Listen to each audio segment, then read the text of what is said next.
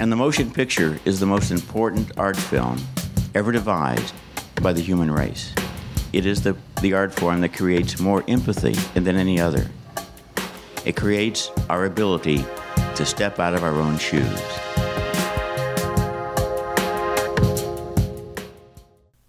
Hello and welcome to the Great Movies Podcast, a retrospective film review show where we watch and discuss the movies covered in Roger Ebert's seminal film essay collection, The Great Movies. I'm Dylan Cuellar, and today I am joined with Stephen Gillespie. Hello, and Max. Hi, Stephen. You are now just like fourth host of this podcast. Yeah, pretty much. I'm trying to just invade this podcast. I am taking it over. I'm fine with that. We've had a couple great discussions so far, and this one's going to be insane as well. And my second guest today is Max King. Hello. Also from the UK, here to discuss the most American movie ever made. Hello, we're here on July 4th. We are recording on the 4th of July, so we're taking it back. We're taking the podcast back. There's been enough attempts to actually take America back recently. We probably shouldn't joke in that area. Yeah. I'm going to feel weird saying all the names in this film, though, because like they don't feel right not in a kind of Californian accent.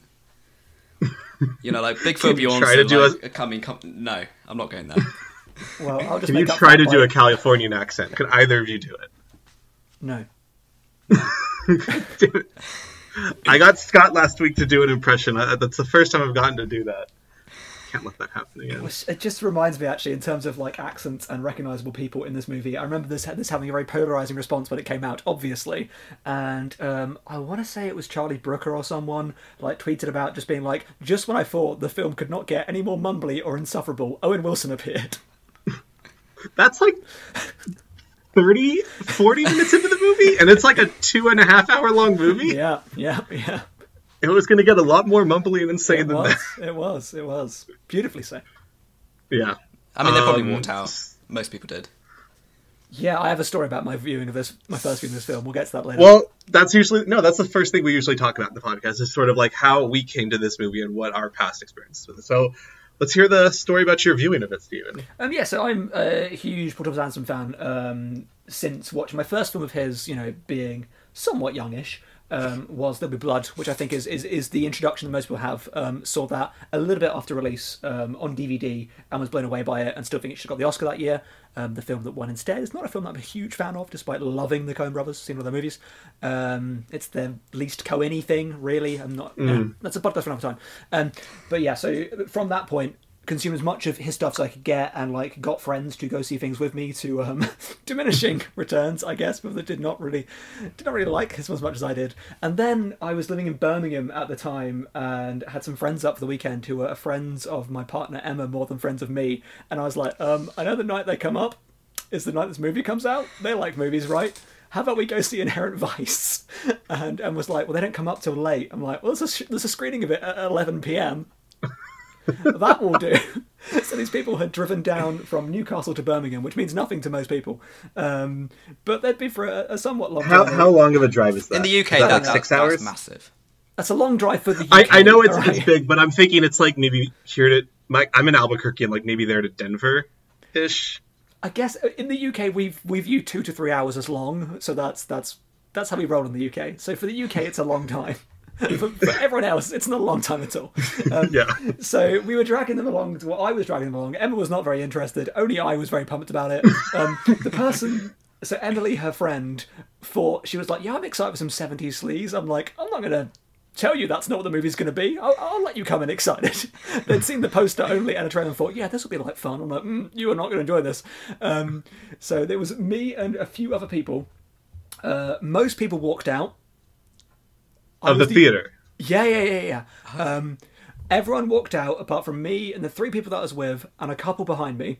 I think I was the only person to stay awake for the entire movie, which was quite an achievement. And it's one of those funny things of like, we have a newspaper system that hires film reviewers who don't often speak directly to the readership of the newspaper. So we have a very right-wing newspaper called The Telegraph, but the film critic for that newspaper is not particularly right-wing, and it's very strange sometimes. But the film critic for The Guardian gave Inherent Vice 5 stars, and The Guardian has an interesting readership of a lot of like old people. And the film ends, and the person behind me just goes, "Well, I wouldn't give it 5 stars," and just walked out, and it was beautiful. I mean, as I remember, The Telegraph gave it 5 stars as well. So you never know. It could have been from either, but yeah, they're like, "Well, I wouldn't give it 5 stars personally." It's like, well, personally I would, but cool, bye. The fact that you guys have 2 local, I mean, quote unquote, local reviewers that would have both given it 5 stars is pretty incredible, given the sort of critical reaction to this movie. Not that it was necessarily negative, but it was. I think it was pretty positive, wasn't it? Yeah, I feel like it was positive to darling. me. Like, he is critical darling, and audience hate him. Apart from Boogie Nights, which is possibly my least favorite movie of his. What a wild statement! I've seen Max King's list, so that's what Max I found. Boy, you can back me up. Yeah. I mean, Hard 8 literally exists. Yeah, no, it's Hard 8 and then Boogie Nights. Boogie Nights is fantastic. I mean, I would take Boogie Nights over. They're Anima. all fantastic. Oh, I haven't seen Anima. I haven't seen. I would take it over June. Actually, Junan's really good. Junan's really good. Junan's really, really, really good. Boogie Nights is really good though. Boogie Nights is really good. Well, yeah, but they all are. Boogie Nights is really good and 7th of 8 in my list right now. So he only makes great films. So it's you're arguing. He really does. He only makes bangers. Yeah. So, Max, how did you come to this movie? Well, I mean, I don't have as good a story as Stephen because I wasn't even young enough to see the. You weren't young enough. I wasn't old enough, sorry, to see it when it came out. I wasn't young enough to really, as an old man. In fact, I was that old man behind Stephen that said, "No, not 5 stars for me." But no, so I haven't been able to see this in the cinema, which is eternally depressing. But Same. I saw it twice in 2 days. Once it was on in 35mm, like near me, and I don't know how I didn't go. But so I came to There Will Be Blood first, like everyone else. Loved it. I think it's either it depends on your generation. It's either Boogie Nights is first or There Will Be Blood is first, and like there's a dividing line between those two. Yeah. Well, I mean, I think I was just sort of absorbing like the critical responses of like everyone at the time when I was just trying to get into like proper films, if you like. And obviously, There Will Be Blood is pretty high up. Proper. So, it's pretty proper, yeah. So I loved it, and it's been quickly one of the most canonized American movies, I think, in history. Yeah. Well, along with No Country for Old Men, to be fair. I get you might not be a fan, but like as a canon, that both of those movies instantly were like written in pen with a quill. In ink. Written in pen with a quill. Sorry. Wow, okay. Well, because everyone's always looking for the great American movie, aren't they? And like those 2 things felt like an expression of Americanness. They felt like they had a foot in old cinema and also a foot in new cinema, both being very much like genre pieces, but also felt very contemporary. Like, I get that, it's a period piece, but that soundtrack, like, alone makes it feel very contemporary and sharp, and the performance feels very contemporary and sharp. And then he went on to do The Master, which is like equally kind of muscular and, I mean, possibly better. Yeah. Master is probably my second favourite of Master is 6th for me, I think the more I sat with, like, I mean, I should say at this point, Steven's just going to disown this podcast by the end. They're all good. Oh, they're all really good. No, Inherent Vice is 6th, and then Master is 5th. Ooh. See, I've been watching all of them this week, like in chronological order, and I've been coming to terms with the fact that There Will Be Blood like might not be my favourite, and that it has been for it's not my favourite for years. Well, no, but I just mean it has been, and now. Sure. But I'm starting to think that my own ranking is just exactly the same as chronological.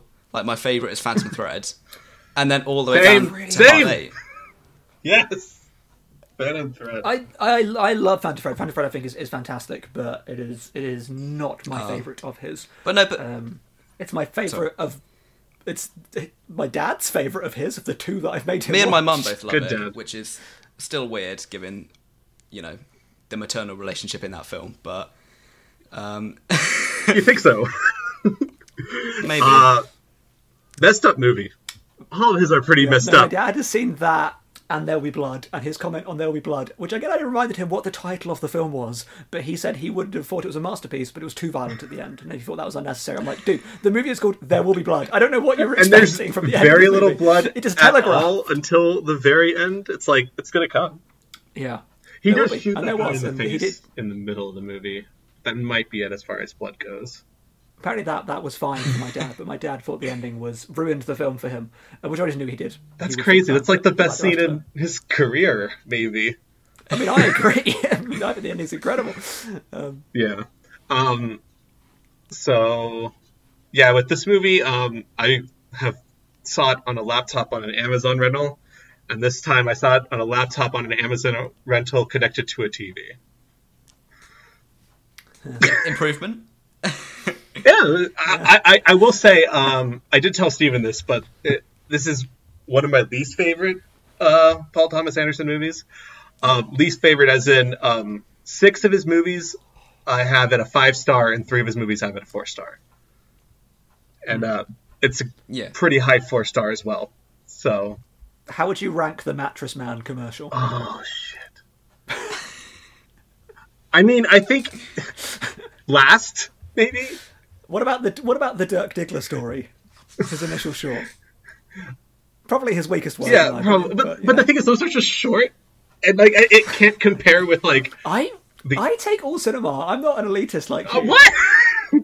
I came in feeling so proud that I'd watched all 8 of his movies, and now Steven's coming on with all these shorts and commercials. I don't know. Anima is very, very good. If you've not seen Anima, you need to watch Anima. Anima is incredible.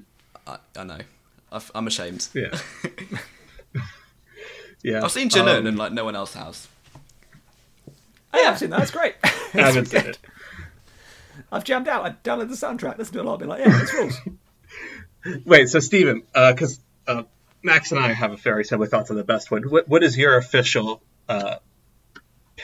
mark down best Paul Thomas Anderson movie? Punch Drunk Love, easily. That's my number 2. Is by far my favourite, and is like unassailably my favourite. I think it is a perfect movie, and just one of the most perfect movies I've made. So, poster Max has perfect. We're all just staring longingly at the Punch Drunk Love. That poster. See, and now I can take a little from each of you. Like I can share the best with Max and the very close second best with Steven. So that's good.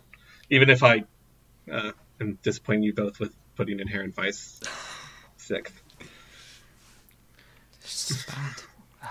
We'll get to, because I know people. But that is why I feel like I like a lot of the offbeat Paul Thomas Andersons. I think he's a very interesting filmmaker to look at his career, because he likes to bounce around.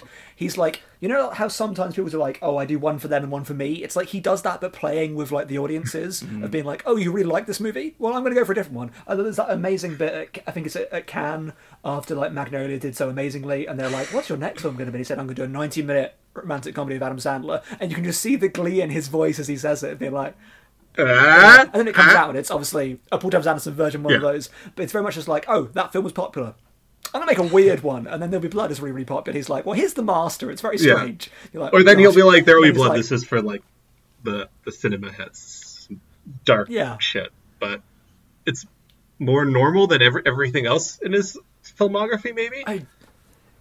Yeah, definitely. There Will Be Blood feels just like, here is, as we said, like canonical American movie. Like, you know, you could watch it back to back with Citizen Kane and be like, yes, American cinema is strong. And then The Master and Inherent Vice is this like 1-2 punch of being like, I make strange things that aren't for most people. And I'm like, good, hello, it's me. And my name's Stephen Gillespie, please. Yes, put it in my veins. I do want to kind of, I didn't put this in the notes, but I'm curious to talk about now because it's been brought up, is I feel like the Coens and Paul Thomas Anderson's career kind of go hand in hand. They're very different, but they make inherently quote-unquote Americana films, and are probably the most renowned American filmmakers of their generation. The only other one would be Spike, but Spike is very different from the kind of stuff. I think we'd have to say Tarantino, though I do not believe I'm knowing that Tarantino and Anderson are good friends as well. True. Tarantino's are also up there, but just like you, he's all right. Hey, he made 3 great movies. That's more than I've made, so, you know. He made 2 great movies, that's what I would say. I don't want to get into Tarantino, because Steve is going to make me defend him, and I don't know if I want to be that guy. Yeah. Especially with the discourse recently, I don't feel like defending or fighting anything about him. There's stuff that I fucking hate about him, and it sucks. But, I mean, I saw a tweet today that was just like, please, can we stop with the Once Upon a Time in Hollywood discourse? And I love that movie, but just can we? It's been 2 years. He forces it by doing such shitty things. Like, I can't stand that section of the book. You mean like this? Out. Yeah, the book. But just the whole... For the benefit of those at home, the book was just waved to the camera. The whole... we're not going to get into it, but you know what I haven't read that bit, so yeah, don't spoil it.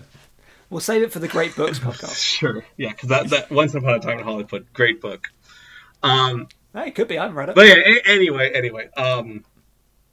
Speaking of Coen's versus Paul Thomas Anderson. Where do you guys sort of fall in this? They're very like Coen's will put out a movie a year sometimes, and Paul Thomas Anderson takes a lot. Like it's. Oh, sorry. I mean, the Coens are probably similar in that they don't do what you would expect, because you know they're kind of known for going. You've got No Country and A Serious Man and all these like big weighty films, but also you've got Intolerable Cruelty, Lady Killers, fucking Burn After Reading Man. I hate that film, but you know. Oh, how could you hate that movie? It's so much fun. I need to rewatch that movie. I did not like it. I mean, I've seen every Coen Brothers film, and I feel I've got positive feelings about all of them to varying degrees. Like, I like bits about them, even the ones I dislike. But Burn After Reading was one that on my singular watch I was like, you guys are going to absolutely hate me for saying this, but Burn After Reading to me is like the Coen Brothers' Inherent Vice. Yeah, I think it is. I think that it's somewhat of a good call in terms of like the kind of film that where I can see how they would fit similarly as filmography. It's on the lower end of their list. It's a completely ununderstandable didactic work, and I still love it because that's just how good they are, even though it's sort of towards the bottom. And very stupid funny, like the. I think Inherent Vice is actually more of a Barton Fink film in terms of the No. But is weighty in ways you don't realise, but can also just be enjoyed as just this is a strange, quirky narrative, but then has a lot of like meta reflection. I think it's a lot more personal as well, and like just more moving as a film. But we'll probably get into that later. Yeah. Yes. Anyway, so that's very good.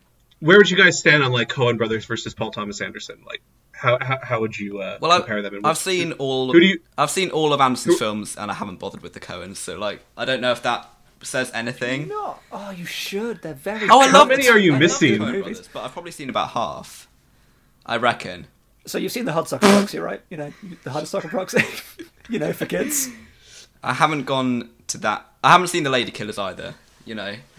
That's fine. It's not very good. That is the only Coen Brothers film that is like, it's bad. Everything else has some redeeming factor to it. Have you both seen them all?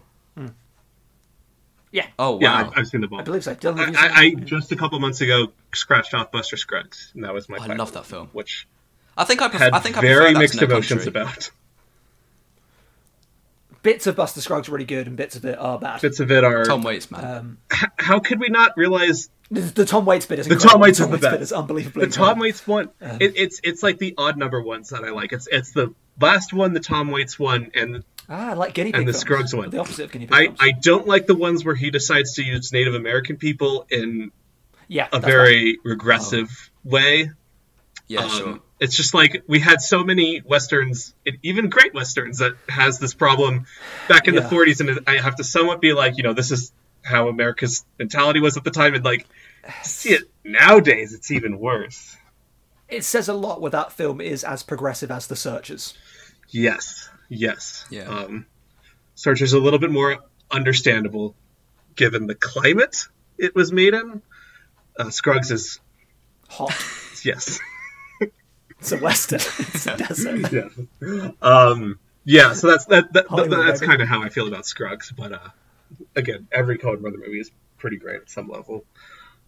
I watched the Imru Zhang remake of Blood Simple last week. Someone remade Blood Simple? A woman, a woman, a gun, and a noodle. What a title! It is bad. I did not like it. But yeah, great title, and it was very fascinating to me because I feel like we have so many English language remakes of international cinema because of cultural imperialism. Of we refuse to meet culture halfway, so we'll make culture meet us halfway. However, the rest of the world will not do that. They realize subtitles. Oh my god, it's a Zhang Yimou film. Normalized. Yeah. So when for want of a better word, foreign director takes on a remake of an American film, it's more interesting to me. So I'm like, this is not done for money. People do not want to see Emu Chang's like, that's not like, let's let the right one in again, but make it in America because money. That's like, why are you doing this? So I needed to watch it because of Leaving Criterion and because I'd not seen it that way. The movie is not very good, but it's interesting. Sounds like you're really excited for the Leonardo DiCaprio remake of Another Round, which I only heard about today. Another round. Oh, damn it, Steven. Well done. Yeah. I don't think that film's going to come out. I think that's going to be like the Tony Erdmann thing, where that never actually happens. I forgot that was meant to happen. Yeah. Just watch Tony Erdmann. It's so good. Yeah. It really is. I don't know. I feel like international film has proliferated in ways it should have done for decades amongst the mainstream. And I think like Parasite was a big part of that. Yes. Now, I think a lot of people are just watching Another Round, and therefore I don't feel a lot of people I know who previously would not have watched a foreign film, and now it's like, I've seen Another Round, I don't want to see that again with DiCaprio in it. I'm like, I had a friend who went to one of those like screen unseen screenings, and it was Another Round, and apparently there were quite a few people who, even when like the certification thing came up and they saw it was foreign, they just walked out. Yeah, I've had that a few times actually, because I've Cineworld do the same thing with secret screenings, and it's left like, I'm excited about this. Everyone just left. Cool. That's weird. Wow. I can't imagine doing that. Whatever. Well, no, but that's because we're cultured, clearly. Yeah, I'm never ever going to use that term to describe me ever. Oh my god.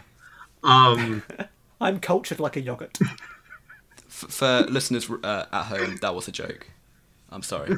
Yeah, thank you, cultures. Thank you. For people here, that was also a joke, because apparently it didn't go down very well.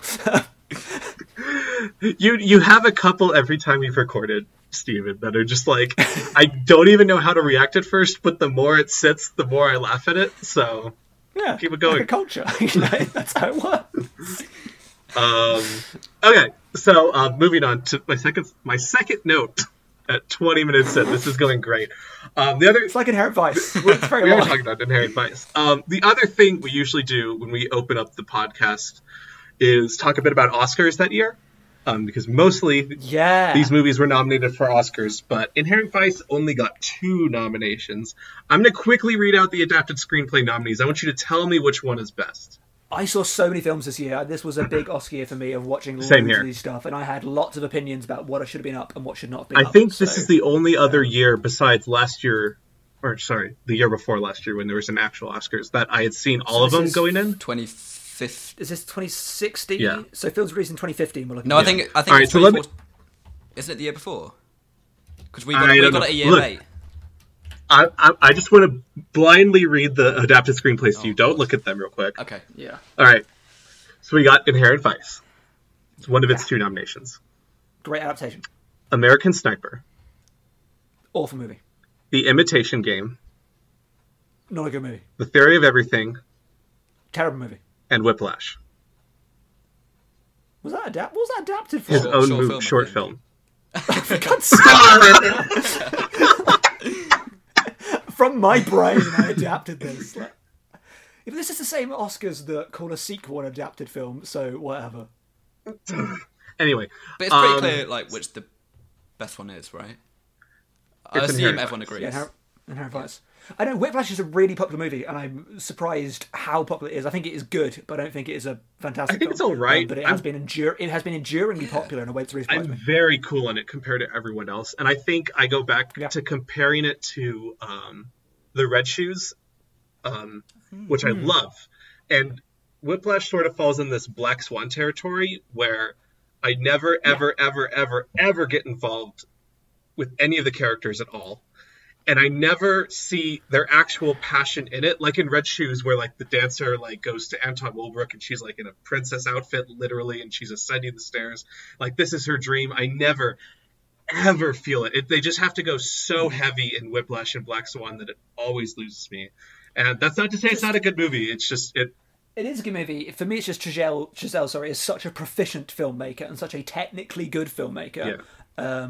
But that is all that he is for me. Yeah, same. And there are filmmakers that I love that are not as technically brilliant as him, but I don't know, have more like soul and pizzazz and like wit and like filmic creativity outside of just being like, this is a very well edited, very well put together machine of a film. Yeah, sure. So yeah, I think we all agree. There's only 2 actually good screenplays out of that entire fucking group. God, what a horrendous list. And Imitation Game won the... That one? Won the... Yeah. I'm unsurprised. It's the kind. It's British and is about an important person. Therefore, it's good. I think so. Steven knows this, but I just kind of blew my brains out by reordering my entire letterbox to eliminating all half stars for my ratings. Literally went through all 3,000 movies I've ever rated in a week. That's what puts me off doing it. Like, I'd love to do it, same. but it's pointless. It was mind-numbing through a week that wasn't very. But I don't think I have any of those other movies higher than 3, and most of them not even higher than 2. Some of the movies are just bad. Yeah. I mean, this is before I properly got into film, so I really haven't seen many from this year, I don't think. I believe you were 12 at the time. Jesus, Max, how young are you? I'm 20 now. That's what I said. So when this film came out, it might have been true. I was 14.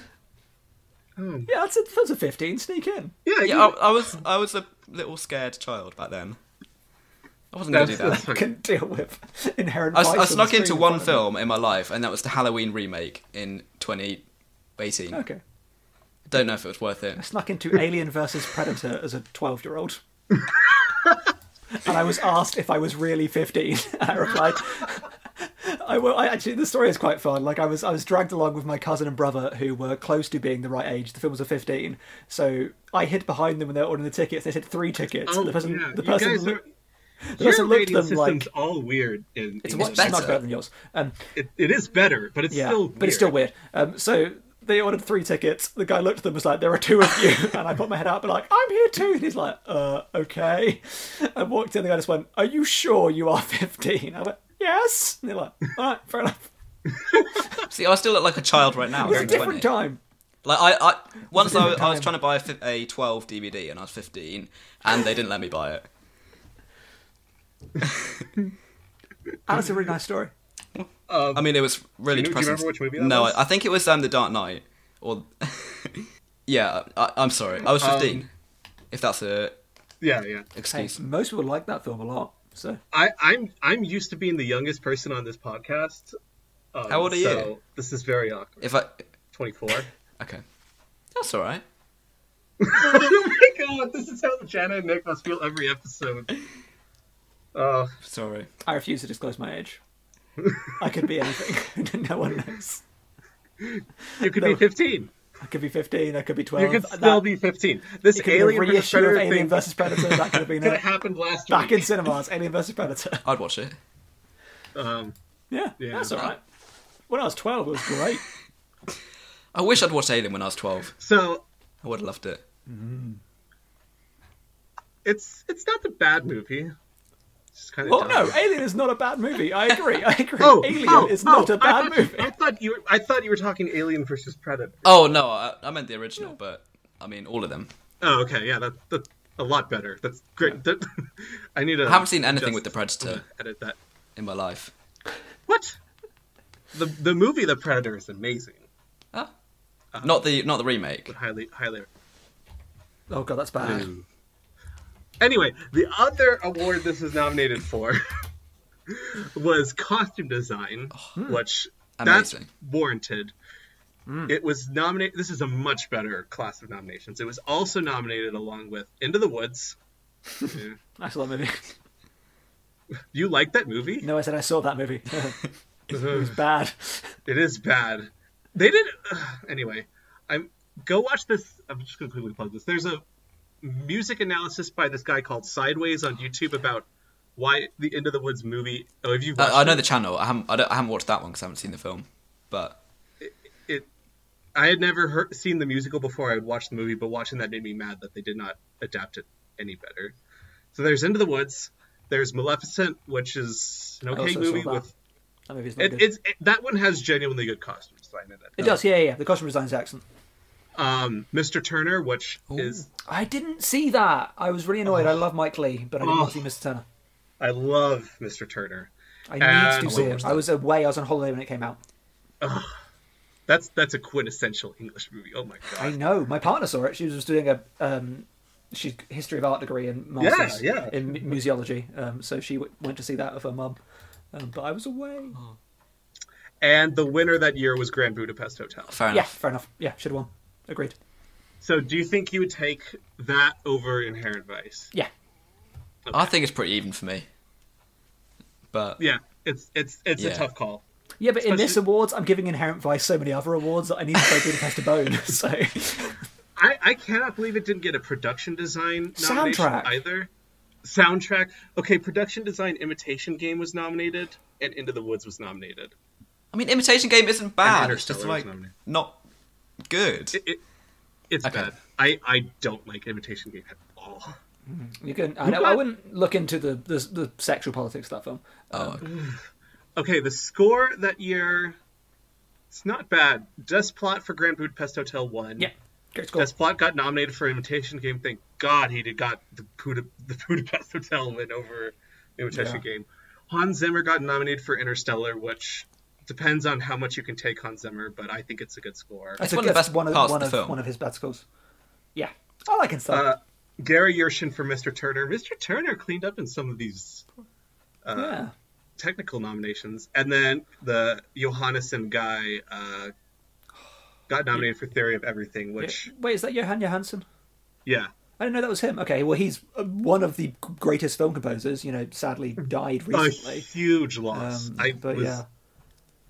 His last film was amazing, and his first directed film... what was that? First and Last Men. Was it Last and First Men? Last and First Men. Which is really, really good. Did he do for the score for that as well? Yeah. His Arrival score is one of the best scores of the decade, if not the century so far. Yeah, it's one of the best film scores, I would say. Yeah. So, a good lineup there, but Imitation Game swap for... I think with this film, everyone just kind of... Because, the Neil Young and The Can is, so famous that, everyone kind of ignores Johnny Greenwood's, score, but it's amazing. It's so good. The Neil Young scene of course. That scene of the movie. Oh, and Can. And I almost just tear up just from... Yes. And the ending song as well. And every time the song is used and the lyrics are very playfully linked to the plot of the film in a way that's just commenting on the film, it's always so wonderful. It's great. And Wonderful World. Brilliant. Yeah. Oh, the Sam Cooke song. Oh. I prefer that in the trailer, to be fair. It's one of my favourite trailers, and I think it's just because they play Sam Cooke. Great trailer. Yeah. I watched that trailer a lot. I was so excited for this movie. I mean, anything could play Sam Cooke, and I'm like, cool, we're good. I'm in. Also, the way he uses Minnie Riperton's Le Fier in the movie, which is right when he's starts it inside Doc's office and it slowly pulls out to going to Maya Rudolph's table as the music increases, and that's her mother, and it's just amazing. It feels so romantic knowing that's his wife, and he's doing this homage to her and her mother in this scene. Wow. I mean, the one musical point I would pick up is that we don't get to see any Owen Wilson. And I'd love to have just seen him jamming out on the saxophone for a bit. That might have improved the film. Who knows? Yeah, maybe. I don't know. Owen Wilson doesn't strike me as the kind of guy that would learn the saxophone to be in a film. But if he did, I mean... But yeah. One more thing with nominations. This has nothing really to do with the Oscars, but I'm curious. Let's say you are in the Academy. Yeah. You are casting your ballot. Who gets an acting nomination for you, and who's the best one in the movie? I'm gonna go last. From from Inherent Vice? From Inherent Vice, yes. Yeah, because we're nominated for this movie because the performance of this movie are incredible. We're bringing it back to why we're here. We're talking about Inherent Vice. I was thinking Theory of Everything, but so lead or no, one of the worst performances. Oh my god, how did that win? I don't know. Anyway. But are we going lead or advice. support? Anyone. Okay. Who would you nominate, and who's your best performance in the movie? Sheesh. I mean, you can't really... Like, obviously Joaquin Phoenix is great. Yeah, I think you can't really get away from that, especially because he's in it so much, and a lot of the other performances are just kind of cameos, really. Yeah, that's true. Even probably Brolin is next, and he has maybe so good. 20 minutes of screen time in a 2.5 hour I think movie. he might be my really favourite. I like Del Toro in this movie. I love Benicio Del Toro in this film. Every time he is on screen, he steals the movie completely. So I might be like stealth nomination for Del Toro when I'm talking about the crime of the seas. When it's like, I get paid for work. I get paid for work, Doc. I get paid for work. Oh my god! And then when he's in the police department and he's like supposed to be representing him to Brolin, and then he starts like talking about how long he can be incarcerated for. But he's like, "Who the fuck are you representing?" You're gonna kick my client? That's assault. That is so good. And it's so sad. Okay, again, I'm going to go back to the Oscars. I'm sorry. Just because this is one of the most disappointing Oscar years. I'm going to read you the best actor with the knowledge of Joaquin Phoenix did not get nominated. The nominees are Eddie Redmayne for The Theory of Everything. He won. I know. Steve Carell for Foxcatcher. Bradley Cooper for American Sniper. No. Benedict Cumberbatch for The Imitation Game. No. And Michael Keaton for Birdman. Who I still think should have won. I still think Michael Keaton should have won. I think that performance is absolutely fabulous. Agreed. It's good in a terrible movie. I need to... I've not seen Birdman since seeing it at the cinema, but I loved it in the cinema. I need to revisit it. I've no idea what I'd think of it again. I don't know how studiously you guys have listened to this pod, but I think if you have, you know that Jen and Nick and I all collectively I've heard it referenced. Inarritu and Birdman and almost everything he's done. But I think out of those five, yes, Keaton is the best. And it seems like also like usually the Oscars fuck everything up by just being like, here's this old person that did great work. Yeah. We never gave him an award. Let's give him an award now. And it's like, this is the worst Best Actor year. And you have Michael fucking Keaton like playing Batman as an old like person. It's even like calling back to like when he was in his prime. This feels like the baitiest shit for an Oscar. And they're like, oh, we'll give it to the... To be fair, Redmayne is also a really baity performance. Yeah, that is the most baity performance I've ever seen in my life. And Birdman is sort of a baity director film rather than actor film because of like everything that Inarritu does. But anyway, yeah. And Joaquin Phoenix, nowhere to be found in that. Yeah. I mean, him and Catherine Waterston should have, like, as lead performances. I mean, yeah, just incredible. Is Catherine Waterston a lead? Oh, I guess her voice is over most of the movie. No, it's Joanna Newsom. Oh, sorry, Joanna Newsom. Then I would nominate Joanna Newsom because, like, I think like her voice is so much of the film that I think that counts as performance. Like the feel of the movie is. I think that's too progressive for Oscars. The rhythm of the words. Like the Oscars wouldn't do that. But... I know. Yeah. And the couple scenes Joanna Newsom is in is fucking awesome. Yeah. Why didn't Paul Thomas Anderson give her like a musical interlude? Not Owen Wilson.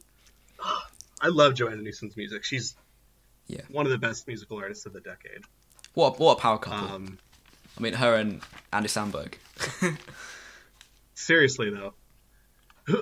And PTA and Maya Rudolph, just also great power couple. The Denny and Varda of their day.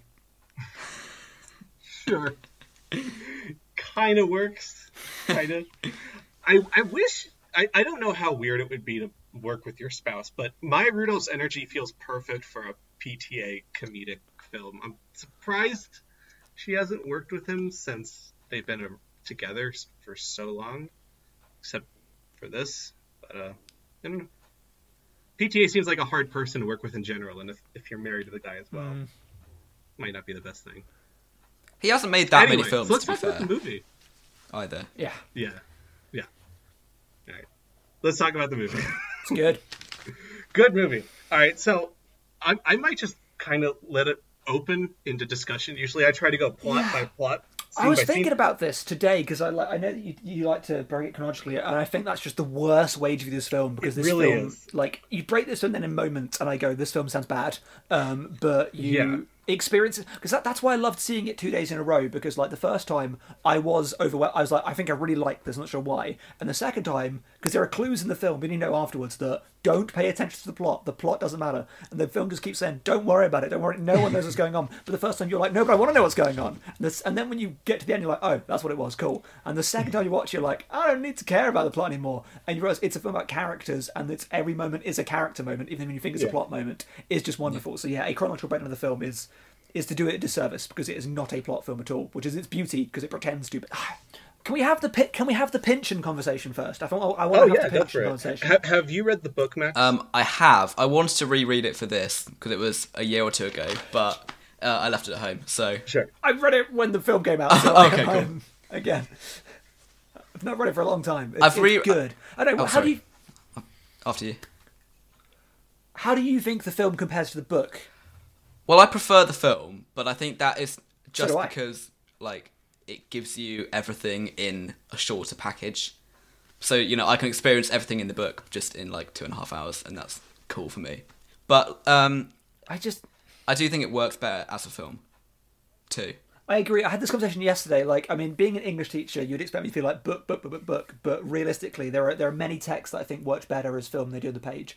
And I think film has this unparalleled ability to take pulpy narratives and to make like really high art out of them. I think like my best example would be You Were Never Really Here, the Lynn Ramsey film, which the book is good. The book is really fun. It's a really fun book, and the film takes it and uses the visual description as symbolism the whole way through. Like, because books that rely on description and tone and atmosphere, I think, work better as films. Whereas the novel, and I had this conversation with Dylan actually about Lolita. The novel is the greatest medium for introspection, and if you have an introspective narrative, then it works to be in the page in a character's head. So Lolita works brilliantly as a book and does not work as a film, despite Kubrick's attempts.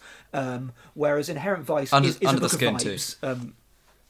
Yeah, I've not read Under the Skin. I started it, I think, and just kind of got bored because, like, I think Jonathan Glazer just did everything that, you know, you can't do in a book. That's the best. Yeah.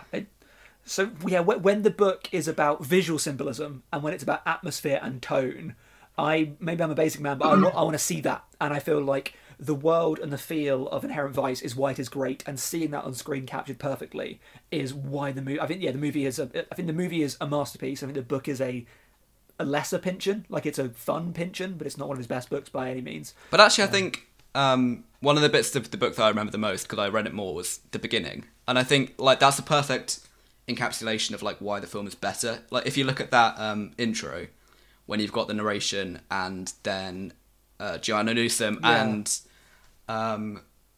what's the name, Shasta, just kind of fading in gradually, and then you like transition into that scene. That works like so much better than just on the page kind of straight description. So what is our wider Pynchon mileage? I know actually we are all here somewhat versed in Pynchon. I have one. I read one Pynchon. Hey, that's more than there was a joke in Knives Out about how no one has read Thomas Pynchon. So therefore, having read a Thomas Pynchon book, I'm sorry, Knives Out, amazing. Yeah, the best. Yeah. But I read one Pynchon that's like 80 pages long. It's called Crying of Lot 49. One. You One think of his so? best books. Yeah. The Crying of Lot 49. Yeah, it's great. Don't ask me what that book was about. That's the whole point. But that's the whole point of Pynchon. This is why I love Pynchon so much. And it's why Inherent Vice works so well. Is they are books about his obsession as a writer is conspiracy and the want to explain the world and our want of human beings to mathematicize and analyze a world that will never fit those things. And Crying of Lot 49 is all about finding symbols everywhere because it must be connected. And the book's like, but it's not though. It's just not. And Inherent Vice is the same, being like, we just want everything to knit together, and sometimes it's just not. And Gravity's Rainbow again is about these like weird conspiracies about like how a man has a boner over here when a bomb gets launched over there. They're like, it must, because it's like, no, actually it just turns out just things happen and the world is just unexplainable. And his books are so good because they get to that want of, we want things to tie together and to be a plot because we expect plot out of art and out of those kind of like cultural objects. And he's just like, no, what if it's not that? What if it's just characters and vibes and really good phrasing? Hearing you say that, sometimes men have boners and things explode. There you go. Gravity's Rainbow is just the most consummate collection of 1,000 pages of amazing penis jokes. Like, it has this huge literary reputation, but it's just so many good cock jokes all the way through. Yeah. I mean, but hearing you say that, like, that is Magnolia, right?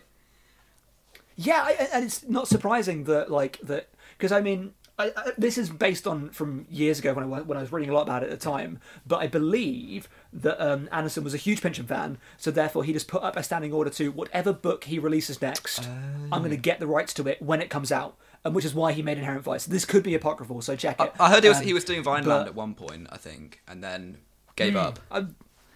But I haven't read that book, so I don't know. No, I haven't read Vineland either. It's one to get to.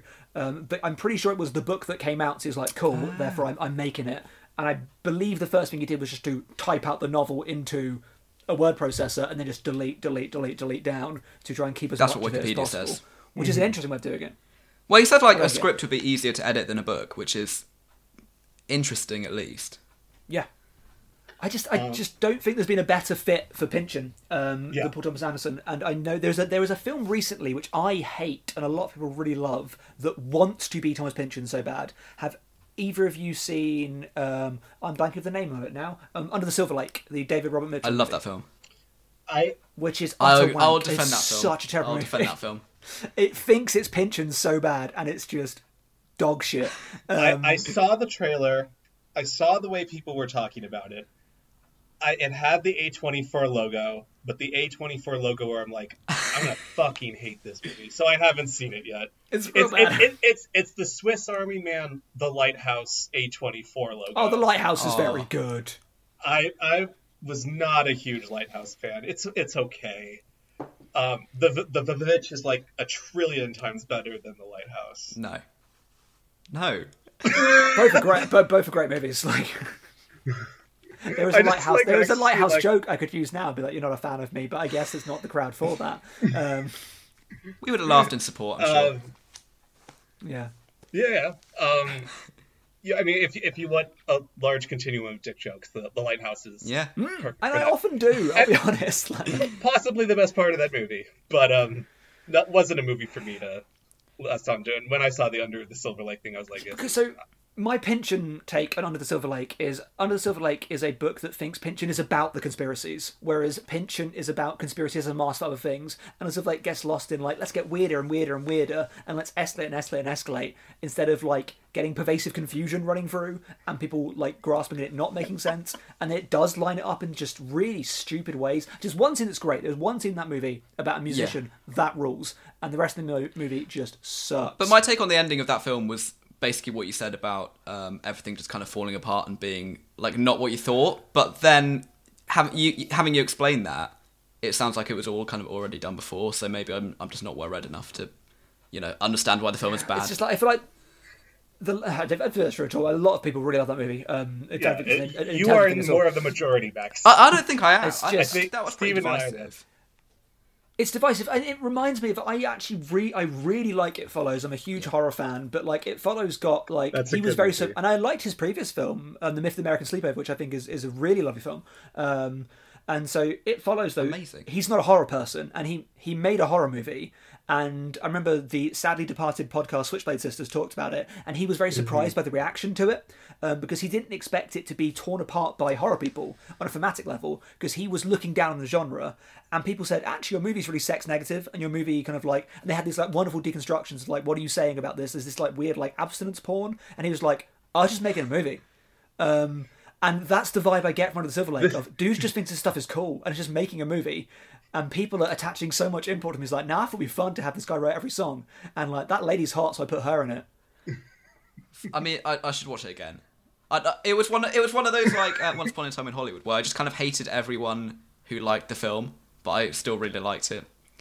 And I have so many movies like that where it's I don't want to say a good thing about this movie because everyone that likes it just bugs the shit out of me with it. Yeah, but because Under the Silver Lake is basically Reddit the movie, but it is really, really good. Yeah. Oh my god. Yeah. Sure. But Thomas Pynchon wrote an internet book. Bleeding Edge is a good book. Read Bleeding Edge instead. Forget Reddit the movie. Just read Bleeding Edge. There is a film that I will cite as the most Pynchonian film I've ever seen. And I also mentioned to give myself clout. Is it the one you made me watch this week? No. I was just about to bring it up. All right, go on for that. Jacques Rivette's Out One is the most Thomas Pynchon thing I've seen in my life, including Thomas Pynchon books. You just let out a fucking fart right there. That was my mouth. That was meant to be a laugh. I know it was your mouth, but fart noise. No, but the sense of, again, making a film that the length of it is a joke, which again is such a Thomas Pynchon thing, being like, it's just going to be long and you're going to deal with it. Making it again about intertwining weird conspiracies and it not really going anywhere. Making it about art, but the art doesn't even matter. And like the great thing about Pynchon is again is like this like weird like reference scale of like there's a whole chapter about a King Kong association in Gravity's Rainbow, and then he's talking about in quotes high art, and then he's going to like weird like dungeon porn for a chapter, and then it's like all over the place. And like Out One is pre-Pynchon, but feels that way. Sure. Have you watched the whole film? One, yeah, I've seen Out One. I was just about to say, how many people have seen all of Out One? You want to read my 3-star review of it? On I read your 3-star review earlier this week. What a disappointment to watch 13 hours of a film and give it 3 stars. Jesus Christ. That's the kind of film you have to give it 5 just because you've sat through it. I know. I'd have preferred 2 or 1. Like 1.5. That would be like at least it you was, are compromising like, with a 3. No, it's in like if it was bad, it would have been interesting because it was bad. It was just okay. 13 hours of an okay film was like, Gotcha. To be fair, is that a recommendation? Hey, the first 4 hours are amazing. The next 9 hours kind of suck. It's good. The film is good. You like this? The first length of time that's longer than Lawrence of Arabia. Exactly. Amazing movie. The second and third thirds after that. There's a whole Shoah on the end that's bad. Sure. You could watch Shoah instead. I've only seen one Rivette, but it's like I can tell that like Rivette can either work for you or not work for you, and if it's not going to work for you, you're not going to like it. Yeah, and 14 hours isn't going to help. No. I have the 4-hour version. I might watch that. I mean, it's going on my watch list. I haven't seen it before, but it's good. He's like a Pynchon-y thing that Steven doesn't like. Just like Under the Silver Lake. Like there you Against go. the Day. It's I'm not wheelhouse. Perfect. I'm not a huge fan of Pynchon's Against the Day, which is his longest book, which I read over lockdown because like I'll read this, and I was just like, I like the way this is written. I like the phrases in it, but it's just like fine. And I feel very similarly about Out One being like, this is a very well made thing. Of like every moment I could say this is very good, but as a total piece, I'm like, eh. That is just me with Pynchon, though. To be fair, like I just like being in the moment, and that works for me. Just he writes beautiful phrases, and I know that I read in your review of a short film made of outtakes of this movie, which is really good. That I do the same as you. I will pick up a Pynchon book off the shelf and just every now and then just like read a few sentences because they're all just so beautiful in this like really strange way of just this very evocative, wistful phrases. And like they never end.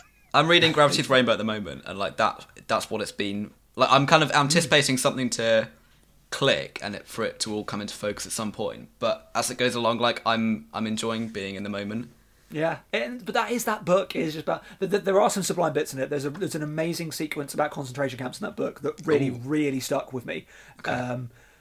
Just because this is such a digression, but it's a reminder of the dialogue and the history of World War II that we present is not at that of the war. There's a bit in the book where they come across a concentration camp and they don't know what it is, and we like to preach the idea that we were out there fighting fascism, whereas realistically we were not. It has happened that fascism was the opponent, and things that we hated we discovered were there. And there's that point if you start hearing rumours early on and then being surprised by now what we see as being the cause and the purpose of the war is an important thing to remember, and I like the way that's put across in that book. Mm-hmm. Well, I'm going to carry on then. I'm sold. It's good. And again, great dick jokes. You are English, so you should carry on. Keep calm and do so. Yes, that's a joke. Yeah. That was my turn to say something really stupid. Hey, there's only one of us on this podcast. I know. I need to leave that to you. That's your job. Thank you. So I mean, as we're just talking around Inherent Vice, because that's maybe the only way you can talk about it. For sure. So Steven kind of forced me into watching a movie this week, which I've been wanting to see. I said to him, if you want to talk about this movie, you're going to have to watch what I think is the biggest inspiration for this film, which I think Max has seen. And like I haven't seen a lot, so Robert Altman's The Long Goodbye. Oh, okay, Yeah. I had never seen it, so like I was coming in cold on that one, and Altman's a bit hit or miss for me. Even the ones that I love, I'm like, I don't know if I want to watch another. If that makes any sense. Like Nashville is a great movie, but like I don't know if I'd want to watch Nashville again or anything. I mean, I personally would. Nashville again because Nashville just ends so well. The ending of Nashville is one of the great all-time ending. I will say I have to do Nashville in a few months, so I'll have an updated opinion. Yeah. So Altman is a bit weird for me, but love The Long Goodbye, and good. I wish we were talking about The Long Goodbye on this podcast. It's my favourite Altman movie, but I presume yours, Max, is McCabe and Miller, right? Yeah, it went straight into my Letterboxd favourites. I mean, I just can't get enough. I mean, I went from Long Goodbye to McCabe, and then onto The Player, and now I'm just a bit less keen to carry on with Altman because I didn't. Oh, The Player's so good. It's good, but like it's not The Long Goodbye. It's not The Long Goodbye, and it's not McCabe and Miller. But yeah, The Long Goodbye. I mean, do you get though why I said you must watch this film to talk about this film? When you were talking about Pynchon, where it's like you're so obsessed in this book that there is a conspiracy, that something is going on, that there's something that I need to understand, and in the end it's just like, no, fuck off. That is The Long Goodbye, because this whole movie it's like, this guy has a dead wife, he committed suicide. But like he's a good guy, and like Marlowe knows him, and it's like he'll vouch for him. He's like, I gotta figure this out. There's gotta be an answer, and the answer is like, nah, he killed his wife, and he's bumming out in Mexico because he's a fuckwad.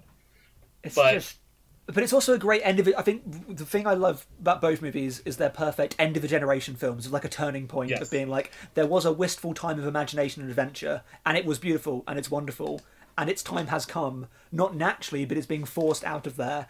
And why I think Inherent Vice... And it's forced out because of itself. Yes, and I think Inherent Vice does it with the Manson murders. And Long Goodbye doesn't do Manson murders per se, but it's like we are inherently forcing out by going in so much on this sort of wistfulness. But that's why the title of Inherent Vice is so good, this sense that these things will happen, these things will break, these things will bust, that there's nothing you can do about it, that sense of inevitability. And what I love about Inherent Vice is the commodification of the things that are beautiful in it, that you have this amazing quirky character at the centre of it who is just so joyful, but cannot exist in the real world. And I was talking to you about it. What I love about this film so much is the repetition in it, and the strangeness in it, and the coincidences. It has this cast of characters who keep intersecting in ways that make no sense at all. Everywhere you go, it's the same 5 characters, and it makes it seem like this is the world. And for me, that conveys it works better as a metaphor that time just people felt like that was the limits of the world, and throughout the whole film you can feel the wider world of society encroaching in, like it's the adverts on TV, it's in the background, it's that amazing scene where it's just the military just like walking up to the sex parlour for no reason, but it's like the next thing's like there's these things in the background that are just encroaching, and then it gets this like tragic ending in the sense of no, society caught up a few people, and then it uses them to sell them back to them. Like Bjornsson, who hates hippies, dressing up as a hippie, is like, it's going to take everything you are, it's going to take the soul out of it, and it's going to sell it, and it's going to package it, and it's going to sell it to you and ruin you. Yeah. Wow. That was a lot of cynicism right there. But it's true. It's true, and it happened. No, it is. But this film has been like. But the film isn't a cynical film because it's very much like it celebrates the candle being lit, but is aware that it is going to burn out. But it is about like the brightness of the flame being beautiful, and therefore we should be happy to see it happening if we know that it is going to die. And it's more the point of being like this thing did not have to end, I think, is what the film is going for. Mm-hmm. I think the Manson murders mean as much to this movie as it does to Once Upon a Time in Hollywood, which is sort of a similar time frame where even though the Manson murders aren't like a physical part of this movie, it is like a representation of like there was this like sort of hippie peaceful culture that has become twisted into a cult that did horrible shit. And in this one it's like everyone is so afraid of these gatherings and these cults, and like that's the sort of like Pynchon conspiracy, that like worry in it is all built around that sort of air that Manson has taken up in the world. And so, I guess that's what I mean. I mean, yes and no, because like I think there is a huge absence of Manson in this film, where like he's mentioned about twice, and in a way that's like very offhand. To me, it's very much just like the film makes it so clear people are using those things as excuses to enact the things they've always wanted to do. There is such a heavy corporatized presence in this film of very like by the book corporate looking police figures, and even Bjornsson feels to be like this dying thing that they are using to kick the thing out, and then he's going to be the next thing that goes, so that his partner is going to go.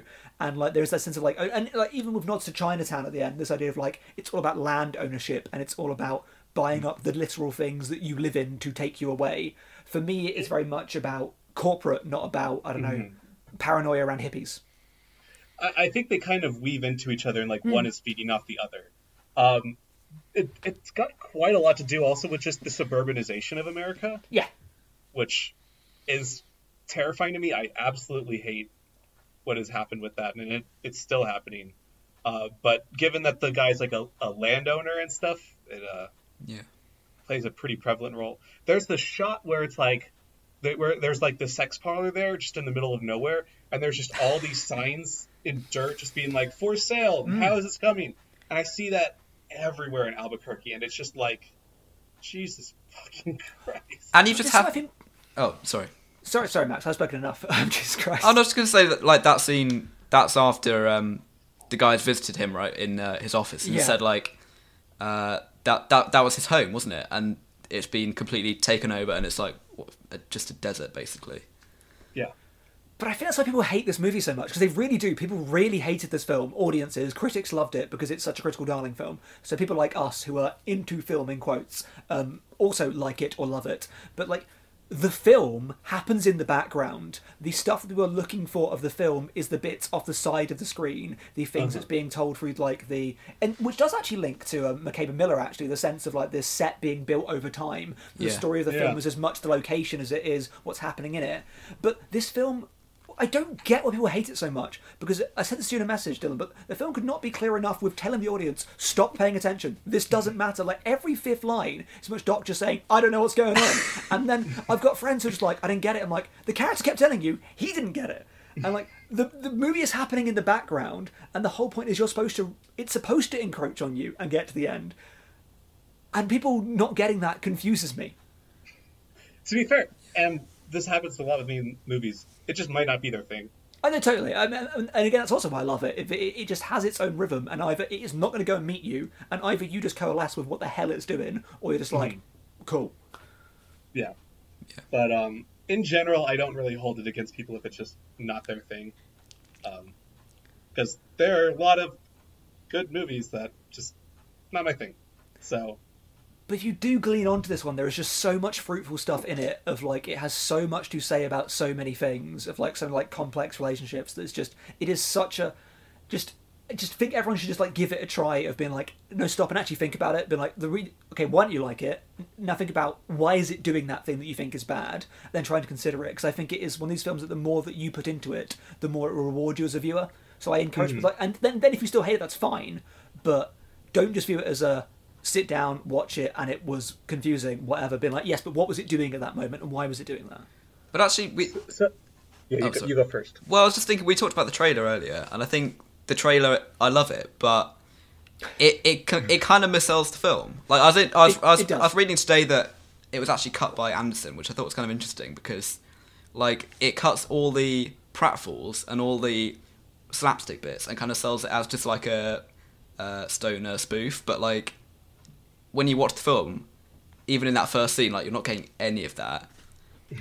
No. Isn't that part of the gag, though? I think, like, the film exists outside of itself. Of like, Anderson wants to create a relationship with the audience of the film that is repeated in the film itself. If he wants it to feel like there are people that are watching it that are like Bigfoot watching Doc and being like, who the hell are you? What is this? And I think he wants his audience to feel that way. So he shows them the trailer of the, look, it's funny hippies, which is what Bigfoot loves. And then the movie is not that. So the audience being like, what is this? I don't get it. I don't like it. I want this off my screen. As characters being like, I want these damn hippies out. What's going on here? And I love that little interplay. It's just so cool to me. Mm-hmm. So I watched this movie with my brother. Now, it's curious because, I mean, I think you're going to be annoyed by this, but he said something that I think contradicts what you said, where it's like the more you give to it, the more you get out of it. He said the movie was just too unsubtle and too obvious that it was just like, okay, I get it, times are changing and it sucks. He's like, it was like it bashed me on the head for so long that I just didn't care by the end. And he said like the last 30 minutes he just felt like falling asleep.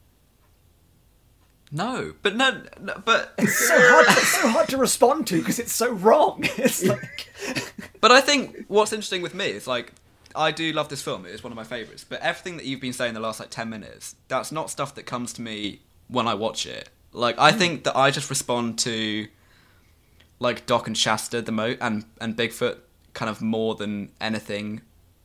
At least now I'm familiar with the plot and as much as I can be.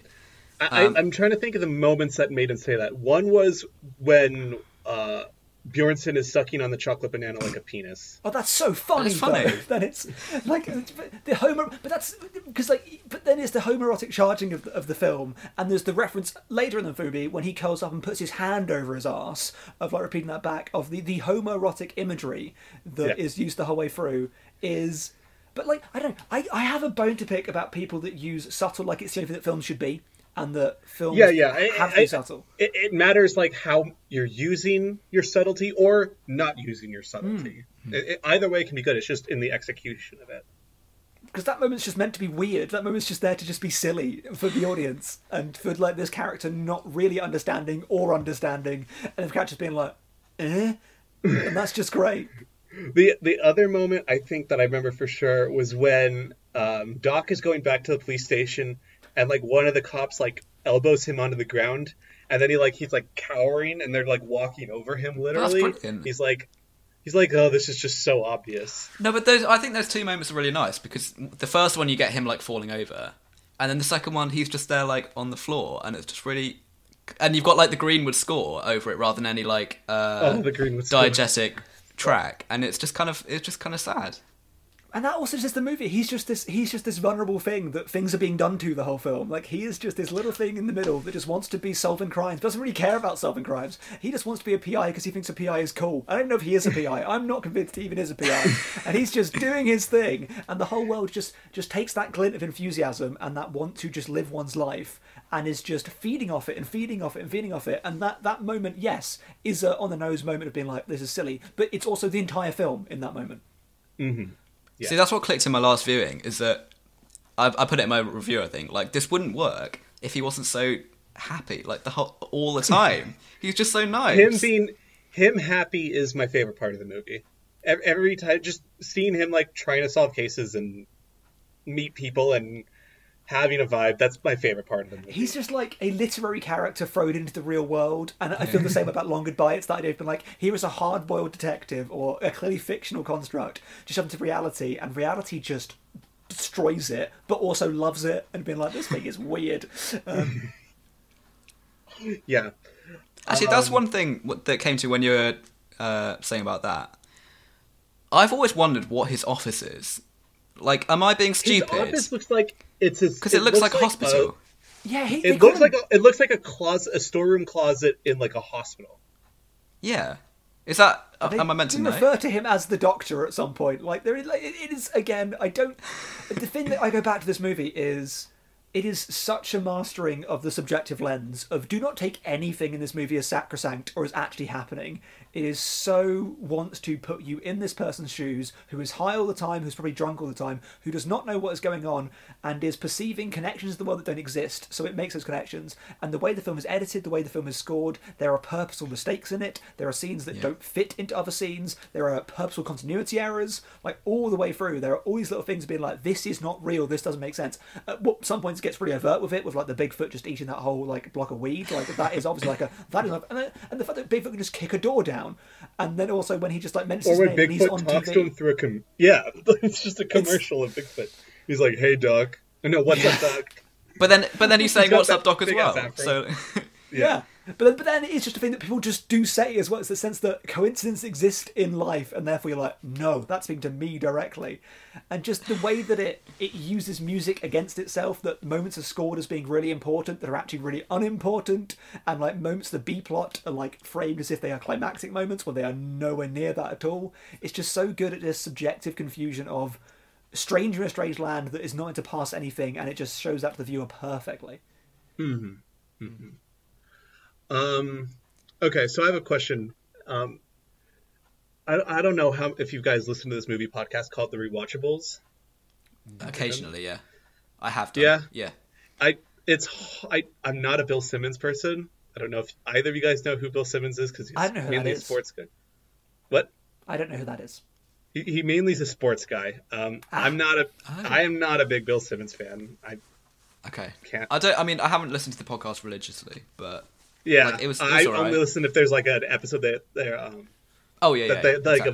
a movie I love. Yeah. But they have these like categories of things at the end where it's like, who was the best like person that just showed up? That's like, oh, it's that guy, but you don't know their name or something. Yeah. One of their categories, titular from the podcast, is what is the most rewatchable scene?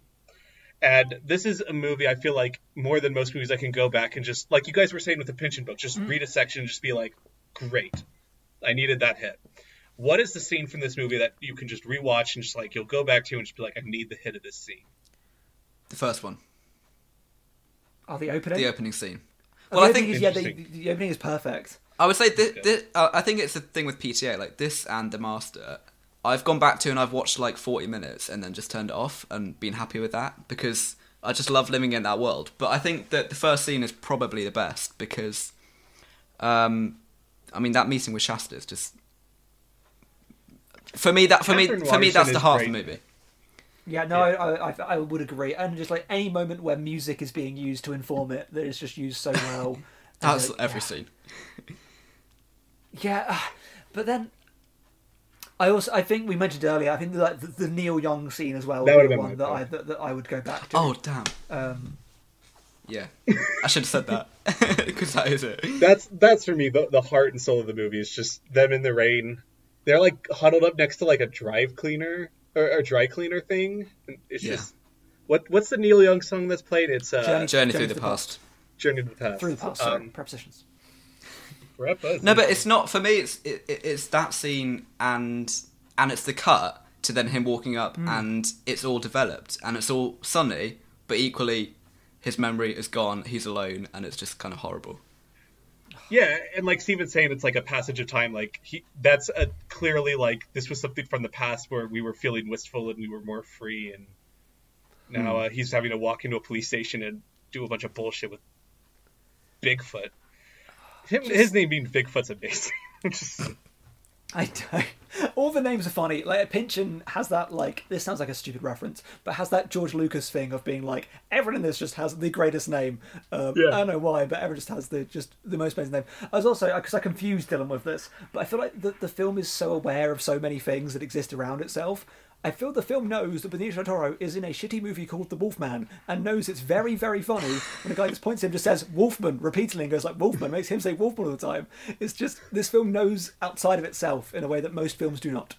So Steven messaged me the other day, like something like, I can't remember exactly what he said, but she said Benicio Del Toro and Wolfman in the message. And I was like, oh, he's talking about the Benicio Del Toro Wolfman movie. And you're like, great movie. People don't understand its tone. It's so funny. There's all these witty... And I was like, I haven't seen it, but like I could totally see how like there's this genre picture. Benicio Del Toro, so this weird character actor, he's like playing it up in this movie. He's like, people don't see like the movie knows like what kind of movie it is. Like, yeah, I could see like a Wolfman movie knowing it's that kind of movie. It took literally 10 messages for him to say something on Joaquin Phoenix, and I was like, oh, advice. Wow, that's right. But also, the ending of this movie, I think, is a scene of just like all the juxtapositions of this man making a deal with a child who is totally not involved in the thing and like asking a child about a grand conspiracy, and the child's just like, what?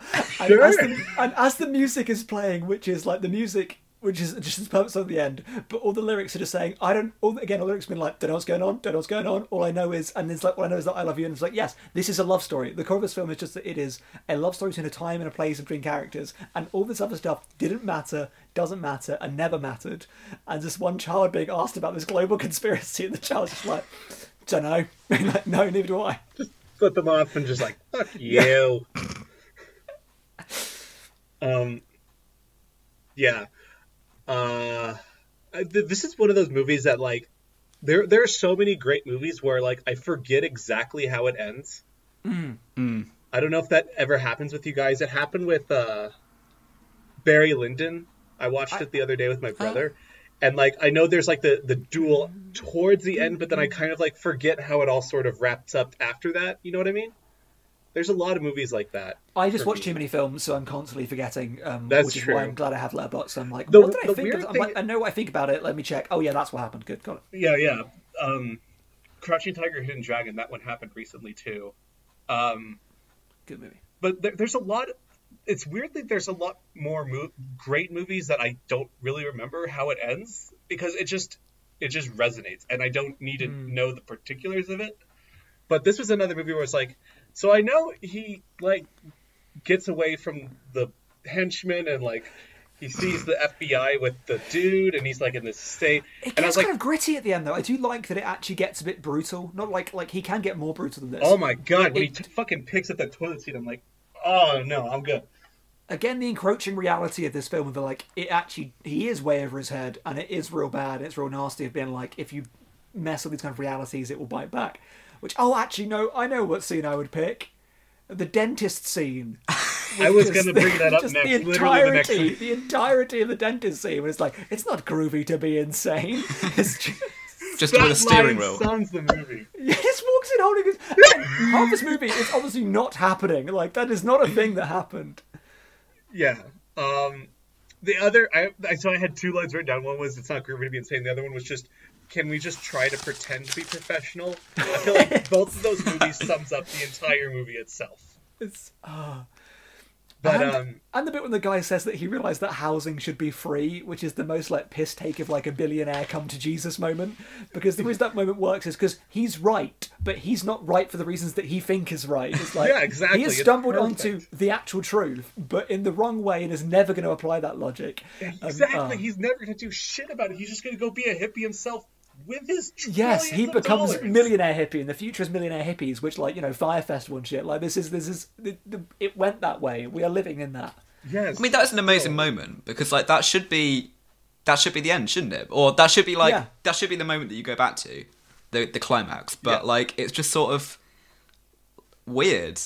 Like that's almost the moment that I always forget. Doc, like, is that they actually up meet. Those stairs at him, just being like peeking out. What are you doing? Like, the biggest plot revelation is the most unimportant thing in the film, where they find the dude, he's like, yeah, I'm here, and it's fine. You're like, oh.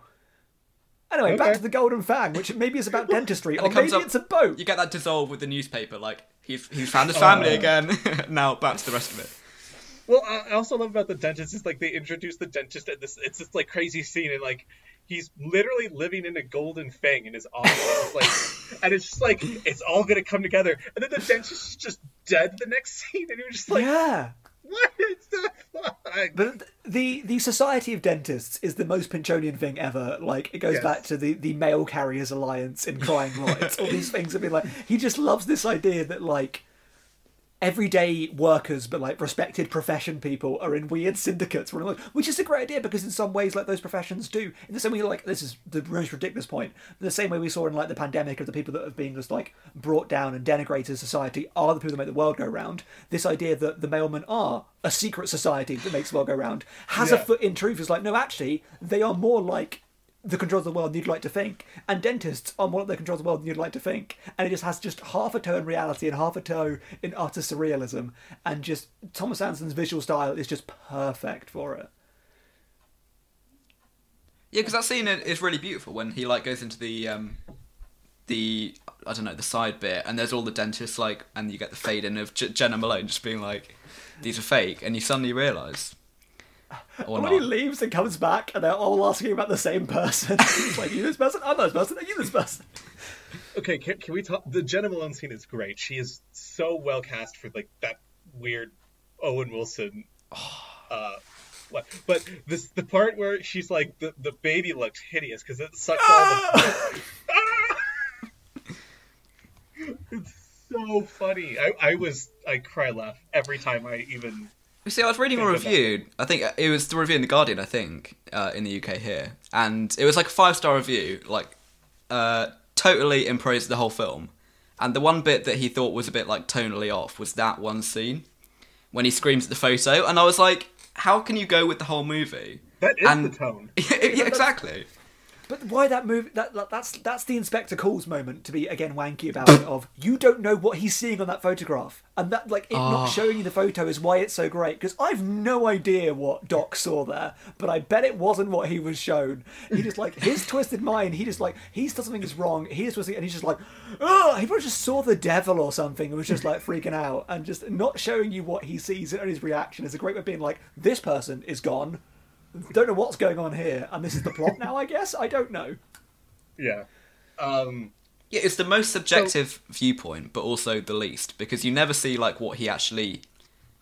what Doc sees. You don't get any, like, weird POVs of, like, trippy visuals or anything, which is just so perfect. Because he's not supposed to understand, so you don't understand what he sees, but you're only limited to what he senses and what is around him. Yeah. So... one of the things I wanted to talk about was, like, quote unquote, these total inconsistencies, like we're talking about. How, like, there's the scene at the end where it's been, like, sort of this weird Inspector movie, but then he suddenly is bashing a dude's head in with a toilet lid. Yeah. Smiling and nodding. I like the gore, you know? Yeah. So, I was listening to a podcast, because, like, if I watch a movie recently, I'm like, I'll just go find some podcast to listen about it. I was listening to this Inherent Vice podcast, and the host and this guest they had on just kept on driving me crazy because they're like, I think the only big problem with it is it's just not totally consistent. Like, I don't know why there's this crazy scene where someone starts bashing his head in, or like, and to be fair, I totally understand this, is the woman that's on the guest host is like, I didn't like the scene with the sex because it was violent, and like I don't really like to see sort of sexual violence on screen. And it's like, I get it, but it's like, and it doesn't fit in the movie, and it's like, does it not? Like, it. But in a movie that's got everything. Yeah, the movie is just this whole tone of just mellow, drug-induced stupor to, I know I am cogent and it's scary, and then mellow, drug-induced stupor, and then I'm cogent and scary, and that's the movie the whole way through. And like that's the point. And so like I didn't get why they were struggling with it, except for like I get if you're not someone that likes to see something that's violent sexually on screen, like that 100% makes sense. But to say it doesn't fit with the movie seems a little weird to me, because that is the movie. And that scene is kind of weird because it's kind of romantic as well, and it's playing with Doc's memories. The one thing is I'll say is it's at least consensual. Yeah. I think that scene's like so important. Of like I've never. There's a film I want to see but I haven't seen yet. Lust Exposure. Have you seen it? Oh, the Sion Sono one. Movie. No, Lust Caution. Sorry, I have seen Love Exposure. Love Exposure rules. Lust Caution. Sorry. I can't believe I accidentally guessed the right movie that you said the wrong title for. Yeah. We both thought of different films. Again, I talk about Love Exposure rules. Last Caution, the Ang Lee movie, which I want to see, but was like very controversial because of the amount of sex in it. And I think the studio, and it's like intense sex. Yeah, and the studio were like, you need to take out these sex scenes, and people were like, take out the sex scenes and keep the story. And he was like, no, the sex is the story. I can't take them out. And the storytelling is in those scenes, and I think in Inherent Vice it's the same thing. I know so much about that character relationship through the way that sex scene is handled, in a way that it's integral, and all the dynamics in it are integral, and all the ways that control is taken. And again, it goes back to the Oscar Wilde thing about like, you know, everything is sex apart from sex, which is power. It is the most like raw expression of that, of another way of using Doc, but then also not using Doc, but also that scene is integral, and it is the tone of the film. Yeah. So I don't know. I agree. That was weird. This is one of my triggers that, like, if I'm done, like, interacting with this person, I just shut the podcast off.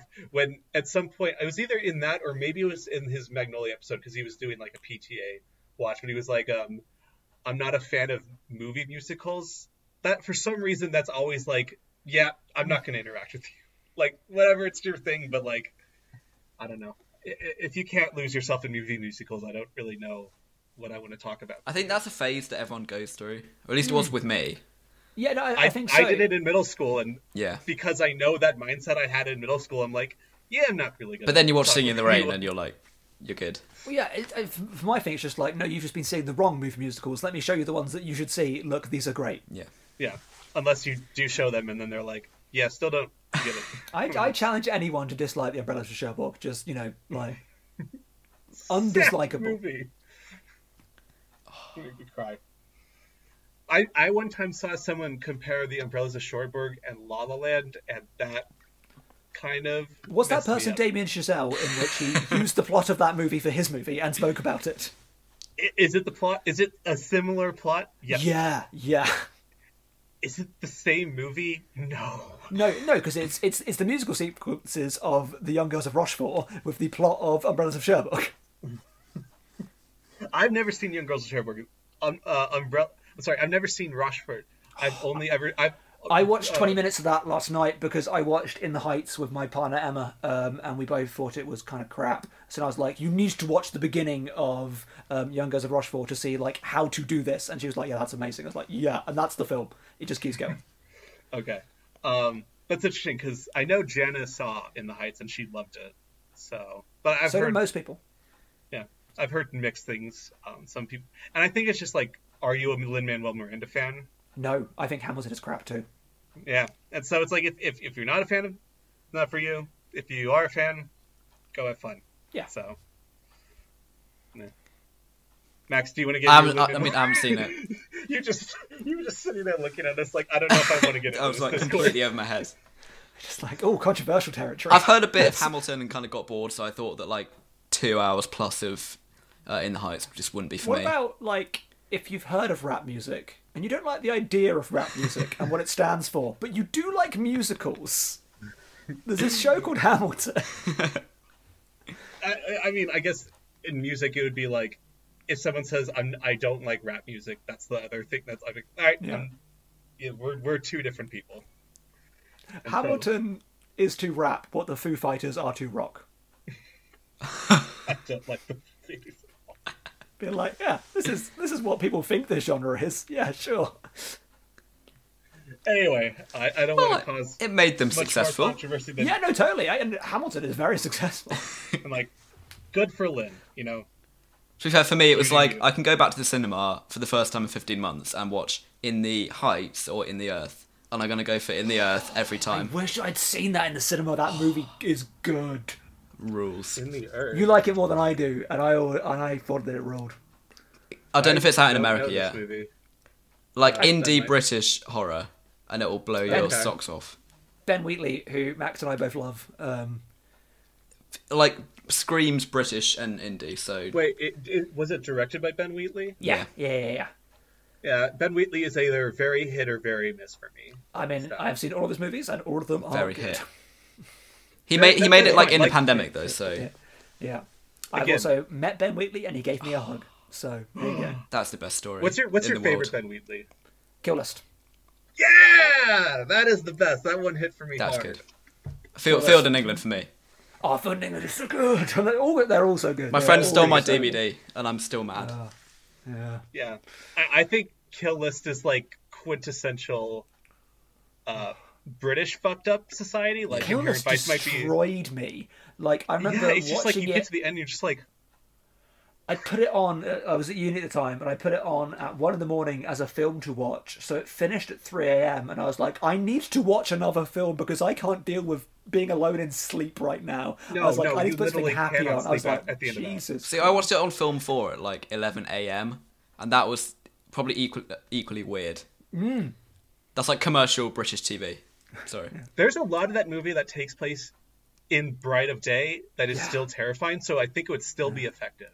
Yeah, but the bits at night are like, you know, they're at night. I mean, the whole and just not go there. You know, this is one of those movies that I don't feel bad spoiling a lot of movies on this podcast because one, they've been out a while, and two, I think you can watch things without spoilers, but like, I don't want to talk too much about the Kill List ending. Agreed. Yeah, like it goes back to like for me, spoilers again. The Switch List thing is like it's how something happens, not what happens. But what happens is integral to the how it happens in Kill List. The how it happens is what happens. Important, and like, especially building to what the ending is. It's just like. Welcome to our Kill List podcast, where we talk about Ben Wheatley's Kill List. Yeah, I know, but I do think like Ben Wheatley's Kill List is a similar thing to Inherent Vice of like, let's take this quote unquote normal society and like kind of show what's going on underneath that is a problem. Also genre play, if you think it's this film, by the way, God. It was this film. When you start Kill List, you're so sure it's like some sort of like, I don't know what the right comp would be, but like action. Well, no, it just starts as like British family PTSD trauma thing of being like, this person's come back from war, I'm going to deal with their trauma. And it is that movie, and all of the movie is him dealing with trauma, but it uses the metaphor of a completely different genre to do that. Yeah, just big spiral. I'm still haunted by that bit in the middle. I can't... No. Steve was miming it. We won't do it. We won't describe it. If you've seen the movie, you know that bit. If you like that scene in Old Boy, well... Do I have a thing? May I also recommend The Raid 2. If you like scenes involving hammers, Hammer Cinema is out there for you. Steven, that should be your next viral list is Hammer Cinema. Now that I am, a list celebrity. Oh, yeah. Yeah, just rank all the original Hammer movies, and then just like put Kill List on the end. Yeah, it's just all Hammer horror, and then it's just The Raid 2 Kill List. And Old Boy. Yeah. Oh, yeah. And Old Boy. Oh, God, yeah. Yeah. Again, as I have mentioned off the podcast, but not on the podcast, the first date movie that Emma and I went to was I took her to a screening of Old Boy. Max had the same reaction that I did when Steven mentioned me that story. It was our second date. I got to pick to go to the cinema, and I was like, yo, they're doing a reissue of Old Boy. It's a really good movie. I think if you're together after that, like, you're just sad. That was a while ago now. Yeah. Yeah, because on the last episode I was with Nick and Jenna, they were talking about like their first date movies, and Nick's was Moon, which, I love Moon. Existential to watch for first date movie. Do you have a good first date movie story, Max? I don't think I've ever been on a cinema date. What would you take someone? Let's say that you're dating Dylan. Let's say you're taking Dylan to the cinema. Yeah. What are you taking Dylan to see? Is it Inherent Vice at 11 p.m? I'd rather take him to Inherent Vice than In the Earth. I think In the Earth is too far. I'd probably go Inherent Vice. If you don't like that film, we're not gonna get on. That's fair. I like it. I don't like it as much as you guys, but I like it. And again, Old Boy, Emma did agree it was a great movie. Yeah, perfect. It's a great movie. Yeah, we can't disagree. I'm trying to figure out if wait, do you not like Old Boy? No, we can't disagree. Oh, we can't disagree. Okay. It's a great movie. I'm trying to figure out if Old Boy or The Handmaiden is the better date movie. Oh, The Handmaiden would be a good date movie. That's romantic. Yeah. That for me, this is stuff. It wouldn't be for normal people, but like to be fair, the last third of that movie when they sort of that might be another one where I don't necessarily spoil it. But where I'm going to rank Park Chan-wook's movies by are they date movies? Sympathy for Mr. Vengeance is the worst, surely. Oh God, yeah, no, actually, I don't think I would. I would not. I've never seen it, but I know what it's about, and it bad. Wouldn't work. Bad. Yeah. I wouldn't take her to see I'm an Android, but it's okay as well because that movie's like it's fine, whatever. I feel like Stoker could work. Stoker's good. Oh yeah, Stoker's fun. It's all right. Yeah. I haven't seen Stoker, but it's fun. I think it's Old short. Boy and Handmaiden are the only two Park Chan-wook movies I've seen. I've seen all of his features apart from his first one, which he tried to deny, and I'm watching that one soon. Okay. Just go for the Vengeance trilogy, I reckon. Yeah, just like back to back. Sure. The Fade to Black version of the last one to really feel dour at the end as well. Like, yay! You turn to your partner and be like, "How was it?" Yeah, Vengeance, like, huh? If you dump me, I really. God, Jesus! Just emotional abuse in the cinema. I do think, while we didn't talk inherently about Inherent Vice that much, talking about our vices around Inherent Vice and the movies that relate to it in this completely disconnected way might be the truest way to talk about Inherent Vice, because usually in this podcast I know where we're going to end with the film discussion itself. So I don't know where we're going to end. But I would like to say this might be a good place to end. But if you guys have anything else you want to say about the movie in particular, I mean, I just want to say that because we haven't really talked about like the emotions, I don't think, or I haven't. Yeah. And Neil Young scene. Oh, for sure. But it's a film that I think I find like more melancholy each time I watch it. And I'd agree. It is very melancholy. Especially watching it after Phantom Thread. Phantom Thread is much funnier than Inherent Vice. Yes. Okay, Phantom Thread does not get enough comedy. credit by being so funny. It is hilarious. Yeah. The ending of the scene where Daniel Day-Lewis starts eating the mushroom, and he's just like looking at Nicky Crave's like... Because he knows. Yeah, and he's loving it. Like eating, like, you want me to do? All right. It's hilarious. It's so funny. Yeah, any ending of any movie I can go, this is kind of like Cronenberg's Crash, is just a movie that I enjoy immensely. Honestly, Phantom Thread is probably a great date movie. Yeah. Oh, for sure. Where it's like, relationships are really messed up. And then you go out for mushrooms afterwards. But we'll figure out a way to make it work for the two of us. Yeah. Hopefully not in the way they do it in the movie. Yeah, no. But yeah, the emotional core of this film, this is actually my most watched Paul Thomas Anderson film. It's not my favourite, but it's the one that I've seen the most because I find it just really easy to slip on every now and then. Yeah. And just wallow in it a bit. And I think it's because I'm not always the biggest kind of like character person. I'm more of a, as I think is obviously when I talk about film, I'm more of a what is this film saying to me person. But I just love just spending times hanging out with these like folks. Like they are really involving. They're fascinating. I love the way they interrelate with each other. I love the moments of like Bigfoot at home by himself who calls up Doc kind of as a joke, but also because he needs someone to talk to. His son pouring out his whiskey to the brim. The scenes with Bigfoot at his house are so good. It is the most garish suburban-looking thing from the 70s. And Doc is just this lonely pisswad that's like almost prank call, or Bigfoot's just like he's like almost prank calling Doc, because like when he's not prank calling Doc, his wife's just like beating him around and like being like, "What the hell are you doing?" Like in his office with his job, he's like this menacing. Tries to act menacing. Well, yeah, because the police say they don't care about him as well. This is why I'm going to put your brother on blast again. Of like, it is a times are a changing movie, but it isn't just for Doc. It's a times that are a changing movie for Bigfoot as well. Like it is this dual narrative of, and it's not the Heat thing of being like, not the Heat. That's a different movie. Heat thing of we're not so different, you and I, cops, criminals, etc., etc. It is just very much like here is a moment of time of different people, and their time is gone. Because of encroaching corporate capitalism, which is why I think it's so much more than just a time gone by, times are changing. It is such a, not overtly political film, but it is aware of a political changing. Mm-hmm. But it's also to do with character there as well, because I always forget the whole like Vincent in Delicado subplot about... All the names are so good. But like his ex-partner who got killed on duty. Yeah. Oh yeah, and and it's clearly got to Bigfoot, and you kind of feel sorry for him. But I think that's the time that it's a change, though, isn't it? It's that sense of like human connection, because like there's that bit in the voiceover that says like Doc always respected the camaraderie of the LAPD.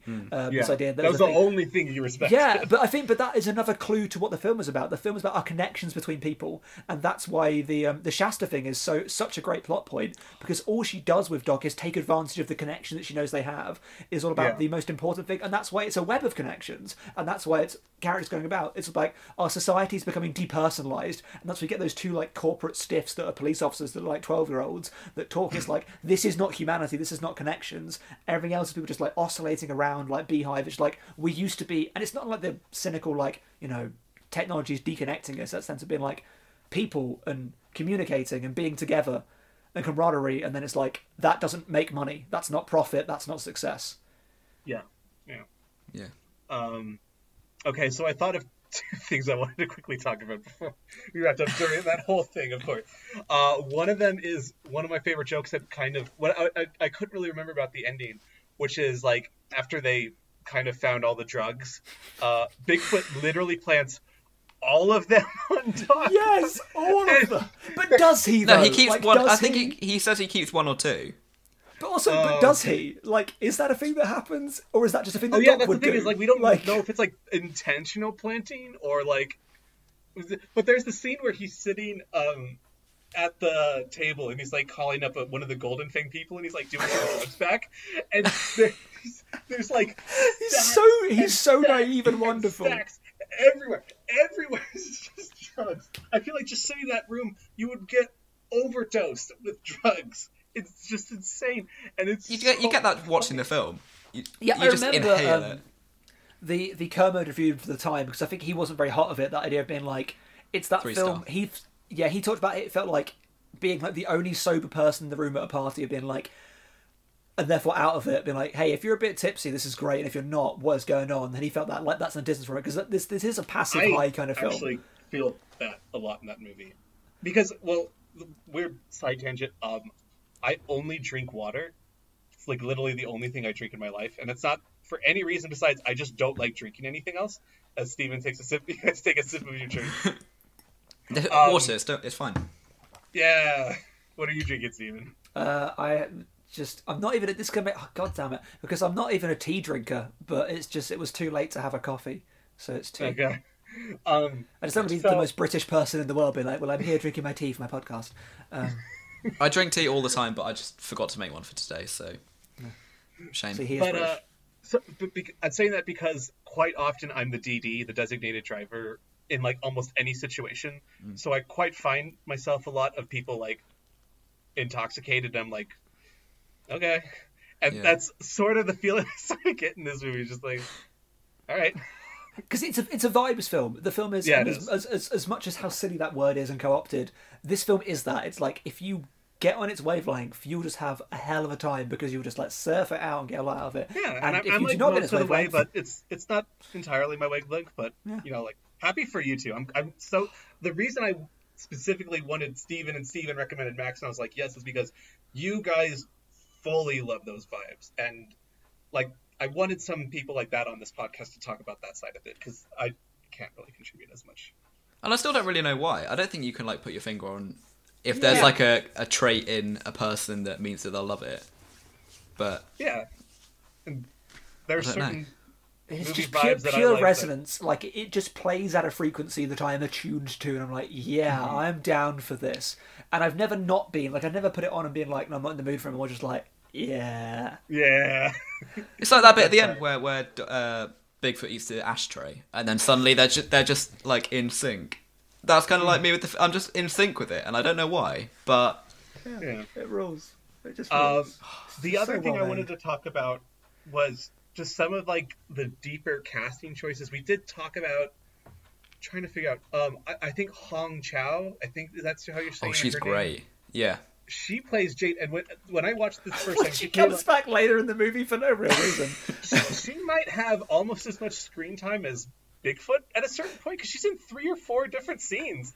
Which is part of the conspiracy thing, where it's just like, no, she's just around. Like, but when she walks into the scene on the first scene she's in, I'm like, oh, this could go bad. This could go real bad. Like, as far as like, in the brothel place, female representation might go like this, but like she's a really good, well-developed character. Yeah, especially like the films that it's best developed character in the movie. Yeah, maybe like especially the films that it exists in reference of. Like it is very much in conversation with like Chinatown and that era of film, and like Touch of Evil, for example, are films that have horrendous racial representation. Yeah. And as soon as because the film knows those films, you're like, and Paul Thomas Anderson seems like a cool guy, but also occasionally it's just like, I don't know, dude. Wouldn't be surprised if he would put like, it's a joke. I'm like, it's not a joke though, is it?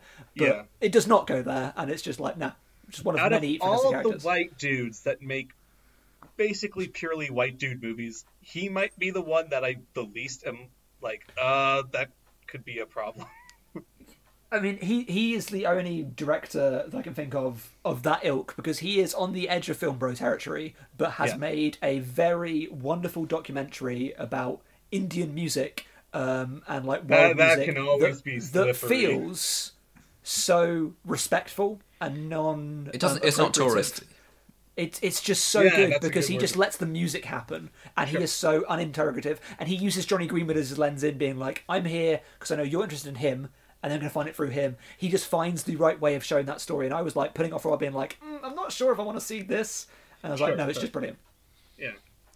So like Coen brothers have their problems sometimes, yes. and Tarantino definitely has his problems sometimes there, and both great filmmakers, but like PTA has never really fallen into that sort of problem for me as much. Steven's trying to think. Yeah, no, I am thinking, and I'm sure if I went through a lot of his earlier stuff, I'm like, oh, actually, there are bits in here. I'm sure there's some.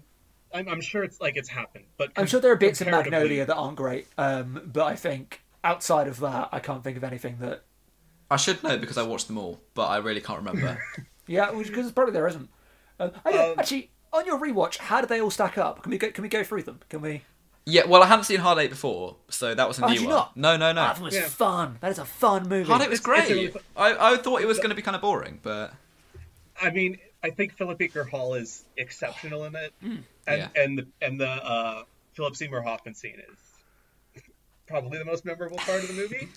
Yeah. But it's solid. It's solid, and it's very much not the movie he wanted to make, and like a lot of like sheer interference, and like he didn't even get the title. He wanted to call it Sydney, was not allowed to call it Sydney. It has this weird title that does not really sell it very well. Yeah, you can tell they thought it would sell it, but it is really fun. And Gwyneth Paltrow is great, which I mean, she's awful. Yeah, she's a terrible human being. That's a non-controversial statement. She's a terrible human being. No, you're so right. I just like the bluntness of that statement. Yeah. Just anyone at home that thinks that sounds unfair, Stephen, Google her or Bing her, whatever. Awful. Yeah. Yeah. She's quite possibly my least favorite person in all of Hollywood. Wow. Okay. Don't know how personal I want to get. Let's not get into top trumps of horrible people. They're all. No, terrible. They are. But it's more like a personal thing of like. Eating disorders things are very important to me, and specifically that's like her angle of almost giving people eating disorders on a daily basis. Yeah, I think the almost there is very charitable.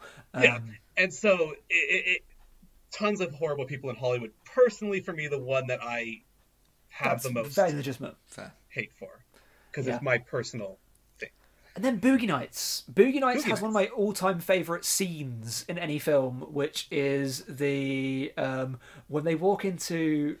Oh God, I'm blanking on the actor's name. I know exactly the Alfred Molina bit at the end. Yeah. When it's just in the corner, just like shooting a gun, and it's slightly off the beat, and it's just the most just like. No, it's a little like firecrackers. Okay. I've not seen it for a while. But apparently that's stolen from another film. I don't know which one. But I was listening to a podcast, and apparently that's from. I think it might be Putney Swope, the Robert Downey Sr. film, but I haven't seen it, so I don't know. That's a movie I need to watch soon. That's in my movie club. It keeps getting brought up. Even know what that is. So. It was made by Robert Downey Sr. movie. But no, for me, I was listening to your podcast today about what was it about? About Babe. It was good. I haven't seen it, but I just wanted to pick out Stephen said. What did he say? You said. I like that Max opens up his notes. I've got my notes. Yeah. I had to write it down. You were talking about David Fincher, I think, and you said the less 17 I get, the less I like this film. And for me, that was Boogie Nights all over. Like I watched Boogie Nights when I was 17, and it was like the best film I'd ever seen. I loved it. It like flew by, and watching it again, it was good, but it just sort of sat there on the screen and was just flat. I haven't watched it in 5 years, so that's fair. Like last time I watched it, I'd have been 24, and I watched it with a friend who'd not seen it before, two friends. So I mean, that was like a fun experience. It's really entertaining, but that's all it was. It's a very good movie. I think I always kind of say this is I don't know how much I judge movies on actual quality. I just judge it by like what is my emotional reaction to it. Just purely what is that? Does it make me really happy, really sad? Does it make me laugh? Yeah. Boogie Nights might be the one I just have the least emotional, outpouring with. And that's just 100%. It might be more technically proficient than something the scene like where he's singing "You Got the Touch" so badly, and it's so funny. It is. There's a lot of real funny moments, and I think there's a lot of really good emotional moments, especially with, again, Philip Seymour Hoffman, because he's the best actor ever to live. And Julianne Moore. I actually murdered Philip Seymour Hoffman. I need to admit this. I'm responsible for the death of Philip Seymour Hoffman. I'm glad this is finally on tape. I was in a shop with my friend AJ, who I made watch lots of Paul Thomas Anderson movies. We were discussing film, and I said, you know what? I think Paul Thomas Anderson is the greatest living actor. And the next day he died. Philip Seymour Hoffman is the greatest. I think he's the greatest living actor. And literally the next day he died, and I'd never been like, Stephen. What did I do? What did I bring into this world? Because we're having a long conversation with probably the greatest living actor, and I'm like, oh, just don't say that ever again about anyone else. Yeah, no, I haven't since. Just God, he's Denzel so Washington, the great. Just don't say it. Just big seven. No. Wait, what if it works the other way? What if can I? Well, Gwyneth Paltrow is the greatest living actress. Yeah, Gwyneth Paltrow actually, take it all back. She's the greatest. I don't think I would really ever wish death on someone, but I don't know. I saw that great tweet that your co-host put out about James Corden, which I laughed a lot at. Okay, Max, have you seen the Decalogue? No. Have you seen a short film about killing? I haven't seen specifically a single Kieslowski film, and I'm very sorry about that. That's fine. There's directors like that with me too. But there's a movie where someone strangles someone in a car. Okay. Yeah, a short film about killing. That's the killing. Yeah. That's one of the killings. Yeah, that's the killing. Is someone. The titular killing. It's not really a spoiler. It's right there in the title. Yeah. Yeah. It's 10 minutes long, especially if you watch the extended movie, of just this guy slowly trying to kill this. It's on YouTube. You can watch it. It's good. Oh, okay. It's a good movie. But so what was the context? It was something like. It was like, who would you like? I think it was some tweet out thing, be like, who would you like to see in carpool karaoke? And just a screenshot of him in the car looking in the rear mirror. I was like, that is a deep cut joke that is very inappropriate and awful. But the three people that get that be like, damn. So yeah, very again, funny. I don't think I'd try to wish death on anyone, but it was funny. Paltrow, I hope she stops doing what she's doing. Yeah, that being living. No, didn't say it.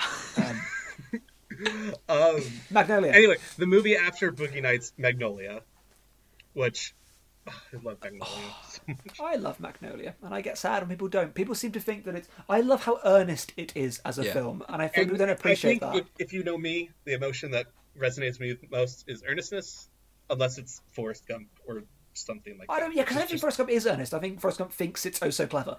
Yeah. Anyway, but I love the earnestness of Magnolia, and it just really lands for me. And the scene where they all sing the song by Amy Mann. Yeah. Oh, that scene is just like amazing. It 1,000,000,000 times out of 1,000,000,001 movies, that scene is like, this is the worst thing. What am I watching? But the way like PTA does it, and the way the cast is just completely into it, it's just like, yeah. That's the number one scene that I wanna go back to without knowing it's there. Like if I could pick a film and watch it blind again, I think it would be that. It comes out of nowhere. It's so beautiful. Yeah, so I'm glad we love that movie. So then that leads to Punch Drunk Love. Which, amazing. Talking about emotional reaction to a movie being my most important thing, like that's the reason why it's so high for me. I totally understand that. Yeah.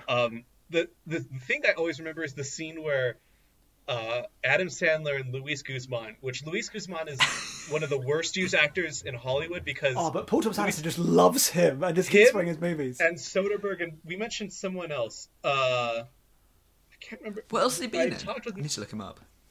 Luis Guzman just appears every now and then in things, and he's just always so great. Like, genuinely one of the best actors I think that's working. Sorry. But... the scene with him and Sandler going in and just buying every pudding cup in the store, and Sandler's just kind of dancing around is one of my favorite things ever. I love it so much. Yeah.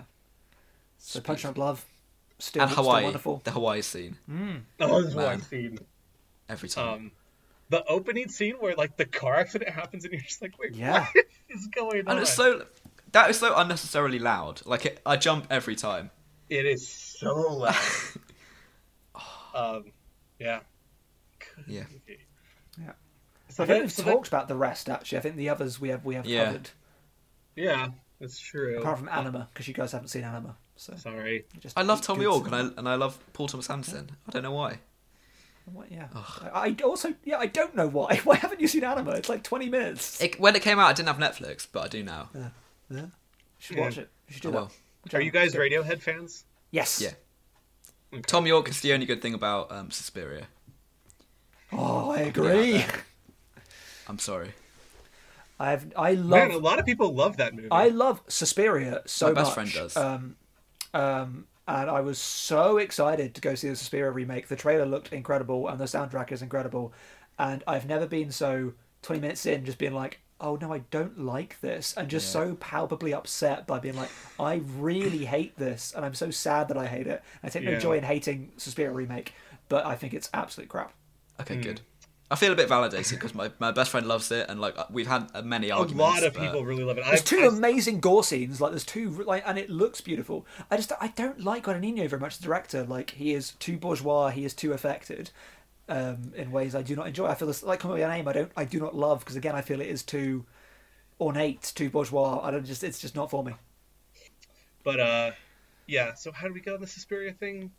Tom York, Radiohead. Oh yeah, great soundtrack. Radiohead, yeah, and Johnny Greenwood, great composer.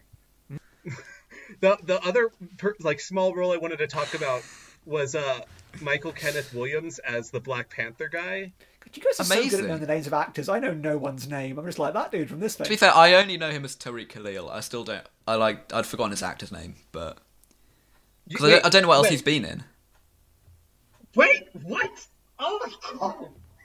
This is my David Duchovny moment on this podcast. Oh god! But so I'm now scared. Yeah. You've never seen The Wire? Well, I can one-up this. I own the entirety of The Wire on Blu-ray. I've owned it for like 5 years now. I've seen the first 2 episodes. I watched an episode because it was shown to me. I really enjoyed it. I just don't watch TV. Yeah, same. I haven't seen The Sopranos. I haven't seen Breaking Bad. I haven't seen The Wire. I've seen Twin Peaks, and that is literally it. Yeah, there you go. Twin Peaks is the only TV that you should watch. Twin Peaks and Hannibal. That's where I draw the line. I got The Sopranos DVD out of the library, and I watched like 2 episodes and gave up. I hear it fades to black. Like, well, what more do you want? It's got that bit about Kundun in it. I've seen that clip. That bit's funny. That was like a good show.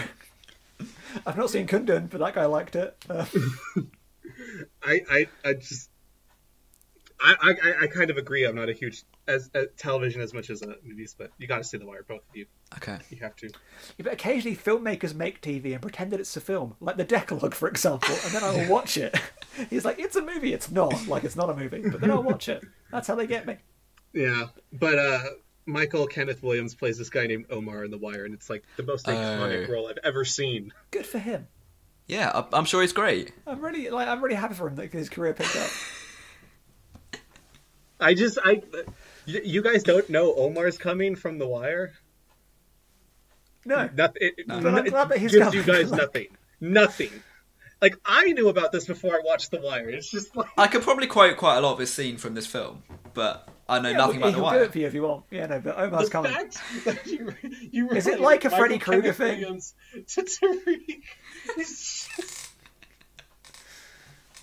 This is how sad my life has become. Yeah. It's been ruined by this movie. I mean, Inherent Vice I have watched. The Wire I haven't watched. I think that tells you all you need to know. Like, it makes sense by that logic, but it's like... Wait, what does this have to do with David Duchovny anyway? Is that a reference? Did you listen to that podcast, Stephen? I did. Yeah, and so I was, 2 episodes ago, their side. Yeah, I brought up the Shia LaBeouf song. Do you remember? Which I do know, actual Cannibal Shia LaBeouf.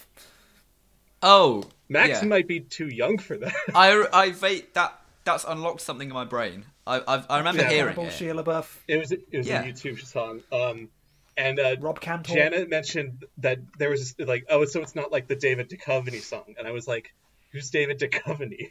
Which anyone. Twin Peaks. Twin Peaks is David Duchovny. So Max, do you know who David Duchovny is? Yeah, from Twin Peaks. And that alien show, Oh gosh. whatever it's called. Yeah, X-Files. yeah, the X-Files. There we go. The alien show. The sequel to that 70s show. Yeah, no, but so yeah, yes. Yeah, the alien show. You know, Doctor Who. So I know who David Duchovny is. I didn't know his Yeah, Twin name, Peaks. but Nick and Jana like eviscerated me. Like, how the fuck do you not know who David Duchovny is? Oh. So this is my moment, is me being like, how do you not know who Omar from The Wire is? Like, oh my god. Yes. This is a great way to end the Inherent Vice podcast. Is Jesus Christ. We could make a whole letterbox list of like stuff we talked about that wasn't Inherent Vice. It's a very good movie. When we do the thing where we give it a thumbs up, because it's a thumbs up. Thumbs up.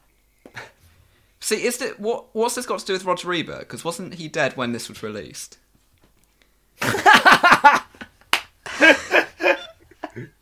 So that was my one question, like coming onto the podcast. So usually we go over movies in Ebert's essays on his great movies, and so like there's 100 of them. Blue Velvet. No, not for him. Oh, sorry, I thought you were mentioning great movies. Sorry. Yeah.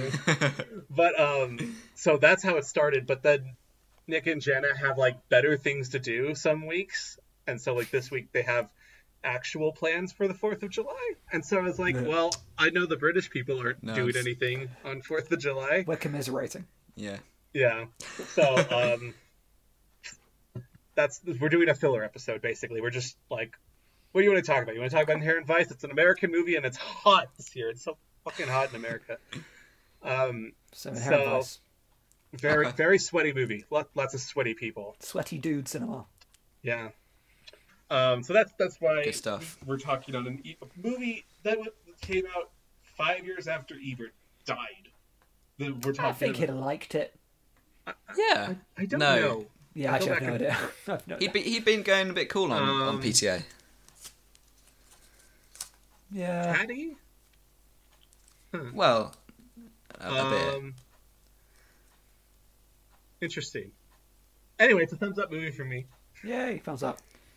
You can't see me, but I'm giving it a thumbs up. Done. Yeah, agreed. Thank you, Max. 5 out of 4. Thumbs up. 5 out of 4. Okay? Yeah, like Babe Steven 2. tried to do a 5 out of 4 on the Babe podcast, and I was like, I don't know if it works that way. I think it does. Babe 2 is very good. Yeah. I'd say Babe 2 is on my top 100 list, and Inherent Vice isn't, so... That's fair. I'm assuming PDL would be on your... Yeah, it is. It is on that list. It is on that list.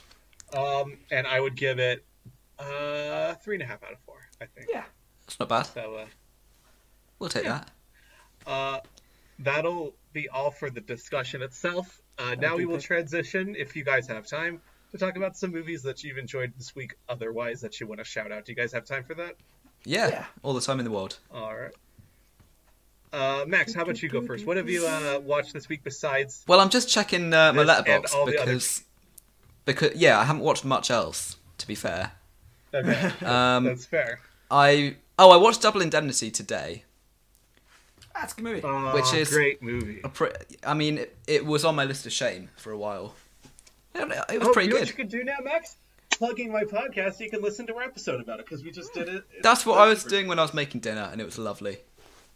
Oh, so, nice. Shout out to that little podcast called The Great Movies. Pretty shout good. out to you. But no, it's a good movie. Yeah. It's not my favourite Billy Wilder.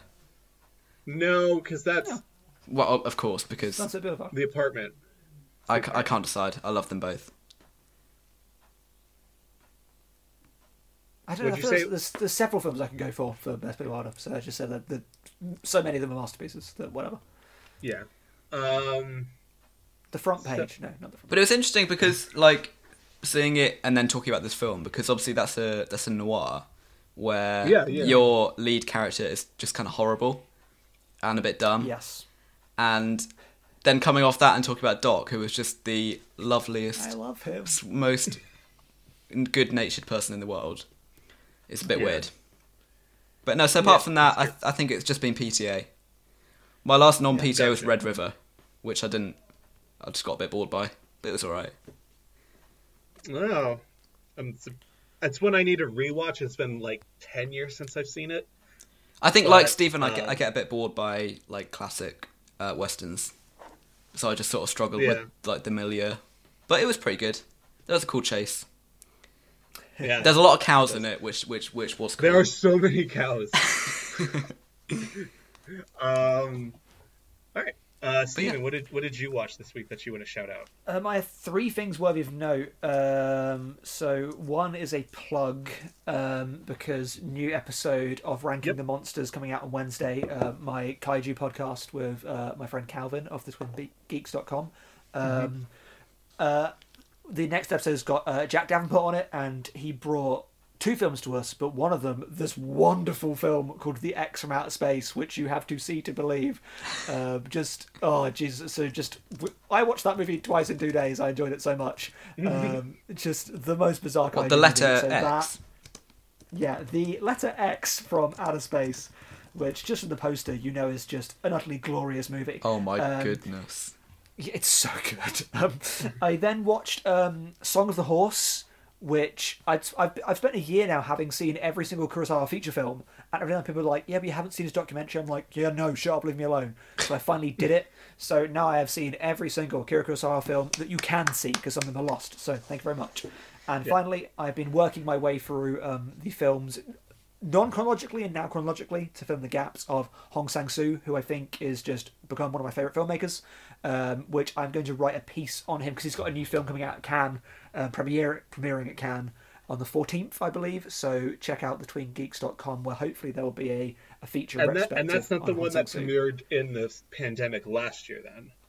No, because he's got two films that are not out yet. Oh my god, this guy makes. And then he's got The Woman Who Ran. He's got The Woman Who Ran, which is brilliant, which came out at the end of last year, which is an absolutely excellent film. He just made a ridiculous short film of a snail, which I loved. And he's got two films about to come out because he makes a movie a year, and they are deceptively not the same. Okay. Interesting. I'm imagining there's quite a few people like me who haven't seen anything. So can you recommend a place to start, maybe? Oh man, I would recommend you check out my article on it in a bit. Oh, okay. But no, Hong Sang-soo he's just fascinating. The reason I think I've become so Benjamin of Letterboxd fame, who's doing the South Korean summer thing, I've been watching a lot of South Korean cinema, and I feel there is this cultural association with, thanks to Park Chan-wook and Bong Joon-ho, of the biggest South Korean voices, but others of South Korean cinema is very transgressive and very violent, and a lot of it is, you look at I Saw the Devil, all that stuff's out there, and Hong Sang-soo is just so not that. Hong Sang-soo, sorry. And I think that's one of the reasons why I love it so much. He is just making films like Eric Romer movies that are just very incidental conversations. I don't know where to start. I mean, I started with The Woman Who Ran, which is his most recent movie, which I just loved. My favourite of his so far has been The Day He Arrives, which is fantastic and very meta. I would really recommend On the Beach at Night Alone. That's probably his most famous. Which I watched this week and was stunned by, but you need to go into it knowing the historical context around it, because it is a film about an actor played by, I'm going to get a name wrong, so I'm going to look it up because I don't want to be that person. It's Kim Min-hee. Kim Min-hee. I was going to get it right. God damn it. She's the best. She's so good. She's in The Handmaiden, right? Yeah. Yes, and she's in a lot of Hong Sang-soo movies because for reasons I'm going to get into. So she is in this film playing someone who has had an affair with a director and now is just living her life after that. This film came out just after it had been discovered that she was having an affair with Hong Sang-soo, and it is a film about him and about her, and it interrogates that in the most interesting way that could be exploitative but is in no way at all. It is so giving her a voice and interrogating him, and it is very much more a film about how the private becomes the public and what that means. So using film to go into person, and he has the most distinctive style of it's almost all static shots, and he uses zooms, which are so rarely used nowadays, which forefronts that what you're watching is a film so often. So that sense of observing of I'm watching this person, and it's pretty much all improvised. Lots of just conversation sequences. It's this feels so real, and then it's not, and you're I shouldn't be watching this, and this is invasive, and it's about invasiveness, and it's about what film can do. It has this amazing ending, which I love, but a lot of people do not like, of it does a thing which shows that cinema is about catharsis and can give you catharsis, but life does not do that. And it does an amazing rug pull with a thing like that. So they're these wonderful, very postmodern, very formally experimental works that also just work as a sequence of people talking in a way that humans talk, in the what people don't say is what's important. It's lots of conversations, drinking soju, not saying things, and saying a lot of things. They're just great films. Mm-hmm. I'm sold. I'm totally going to check some out. It really sounds like my kind of thing too. I think right now Wrong Then is also sort of investigating the similar things. I've not got to that yet, because now I'm going through them chronologically. I've seen 12 of his movies, and now I've got another more than that to go through. Yeah. And he's young. He's not, he's not old. He's got a lot more that are going to come out, and he's making them at a pace. I think he'll have like 70 movies on his list by the time he's... A nice one to start with, actually, is maybe Claire's Camera with Isabelle Huppert in it, which is a film he's made. He's done a couple movies with her, right? Yes, yeah, in another country as well, which both are great. But yeah, Claire's Camera is a nice little lovely movie. It's like 60 minutes long, like filmed at the Cannes Film Festival, very accessible, gives a good taste of what he does, and it's quite funny as well. Gotcha. Cool. Nice. Thanks. I didn't get to watch that many movies this week, which is a bit of a bummer. You watched The Long Goodbye. I did. I did watch The Long Goodbye. That's worth it. That's the best. I rewatched An Autumn Afternoon, which if Hong Sang-soo is to Steven, Ozu is to me. Ozu is like my number one guy, besides the Archers, probably. I also love Ozu. Yeah. So do I. What's your favorite Ozu, Max? I haven't seen enough. At the moment, it's late spring. It's got to be late spring, but he's always one that I'm like keep trying to see more of, but he's got quite a lot to get through. Yeah, I mean, he was busy. Luckily for the amount of movies you have to watch to complete his filmography, he died super young. But I'm lucky that he didn't get to make more, because I wish he did. I've watched 27 Ozu films, and I have still not completed his filmography, and still like a bit of a way off. I did all 35 in a month this year earlier. Oh, I heard that podcast. Yeah, that was good. Yeah. So I rewatched Autumn Afternoon with my brother. He thought it was okay. Is that your favorite of his? Yeah. Okay. So my favorite is Tokyo Story. Well, that's my problem. Is like I thought the question for Ozu is what's your second favorite Ozu film? Because like Tokyo Story. Tokyo Story. Yeah. And I bring it up and I pin this review on my letterbox, but I have this really long piece on Hou Xiaoxian's The Puppet Master. Yes, I need to see that still. That review is fantastic. I need to watch that movie. Thank you. But I mentioned Tokyo Story and I think Certified Copy as two other movies I watched because of The Puppet Master. Certified Copy is so good. It is really good. And movies that those three probably influenced my style more than any other movies. Your directorial style. I've really enjoyed your output. Is so like inherently like me. But outside of that, Autumn Afternoon is my favorite. Yeah, no, my second favorite then would be Flavor of Green Tea over Ice. Great movie. That movie's hilarious.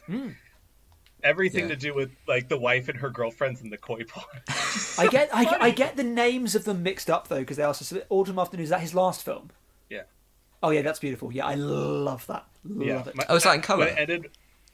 Is that one of the colour ones? Oh, yeah. I was talking about this recently with Nick and Janet, which is just like there are some movie directors that worked so much of their life in black and white, and then when they got color, they were like, "Cool, I'm gonna make all the colors happen." And Ozu movies are not very showy, but they have so much color in them. Like every scene, like they like when they go to like the outside shots of Tori's bar in The Autumn Afternoon. There's like every color in the world are shown in these lights outside of the. I'm sorry. No, it looks unlike any color that I've seen, like ever. something about it. The other ones we were talking about that did this, Agnes Varda. Yeah. Which she did a lot of black and white films. Tati, obviously, going into. Tati was one. And Goddard with A Woman is Woman, just. Yeah. Phenomenal. I think the most interesting colour transition for me actually would be Antonioni of going into Red Desert of using colour to show a lack of colour, to show like malaise, is just such an like when everyone else went for the brightest things, he's like, I'll give you brown, I'll give you all of the browns and every shade of brown. I'm like, man, you are a genius. To be fair though, I think a lot of like high directors do that, and I kind of like that. Like Ozu's like, you know what, I'm going to do all the colors. And but the last one, I think this was the big one, was Jean Renoir. Like when he gets to like the river or the Golden Coach, and he's just like, color, baby. And and Kurosawa, and I just like love when like a director like transitions and he's like, cool, I'm going to take this medium that I haven't been able to work with most of my life, and it's like, I'm going to do some shit. Yeah, like I don't love Dedez Kadan, but like Dedez Kadan, just the color in that movie is just phenomenal. Kajimusha and Ran. Yeah, I think Ran invented color. I think Ran is seriously. color.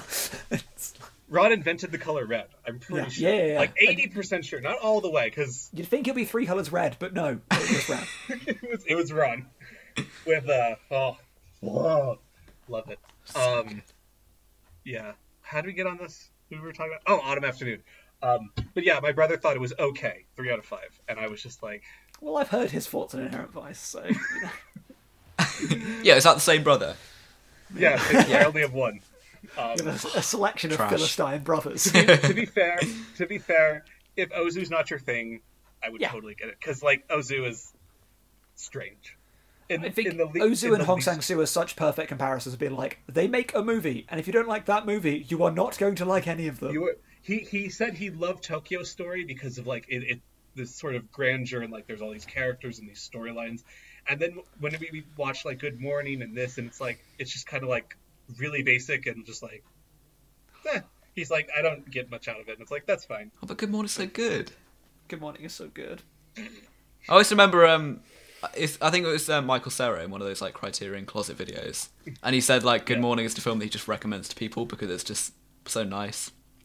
I can get behind that. That's me in Perfume Nightmare. I just tell everyone to watch Perfume Nightmare. You've never told me to watch that. Watch Perfume Nightmare. It's really good. You've never seen anything like it. Dylan, have you seen Perfume Nightmare? No. Watch Perfume Nightmare. What is this film? To my watch list right now. Oh, it's on Vimeo. Is it? Cool. It's on Movie. Apparently. Oh, perfect. Okay. Kidlat. I've never heard of this director. Kidlat Tadlik, Filipino director. It's just incredible. It's the most incredible movie. It's just so good. You said it's the most incredible movie you had. You gave it a 4 out of 5. Yeah. Sometimes you and your ratings. He would have given it a 3.5. No, in that, like, it's just one of the most interesting films I've watched. I don't know if it's wholly successful and everything that it does, but there's nothing else I've seen like it. Which is why I was like, everyone should see this film. It's so important and so interesting. Mm-hmm. I also watched, and this one is just going to kind of hurt me, and I don't know if I can complain about it because it's a Pixar movie, and Pixar doesn't need anyone standing up for them. But I saw Luca this week, and just adored it. And it's like, I struggle why people are, I don't think a lot of people dislike this movie, but a lot of people are just like, cute. And then like, give it 3 stars on Letterboxd and move away from it. And I am now going to watch it. I wasn't going to watch it because it looked like I'm okay. But I now feel like I have to have an opinion on it. So I'm going to get myself one opinion. I'm scared to give you an opinion because like you might just be like, that movie sucks. I'm just like, I think it sucks. This movie means so much to me.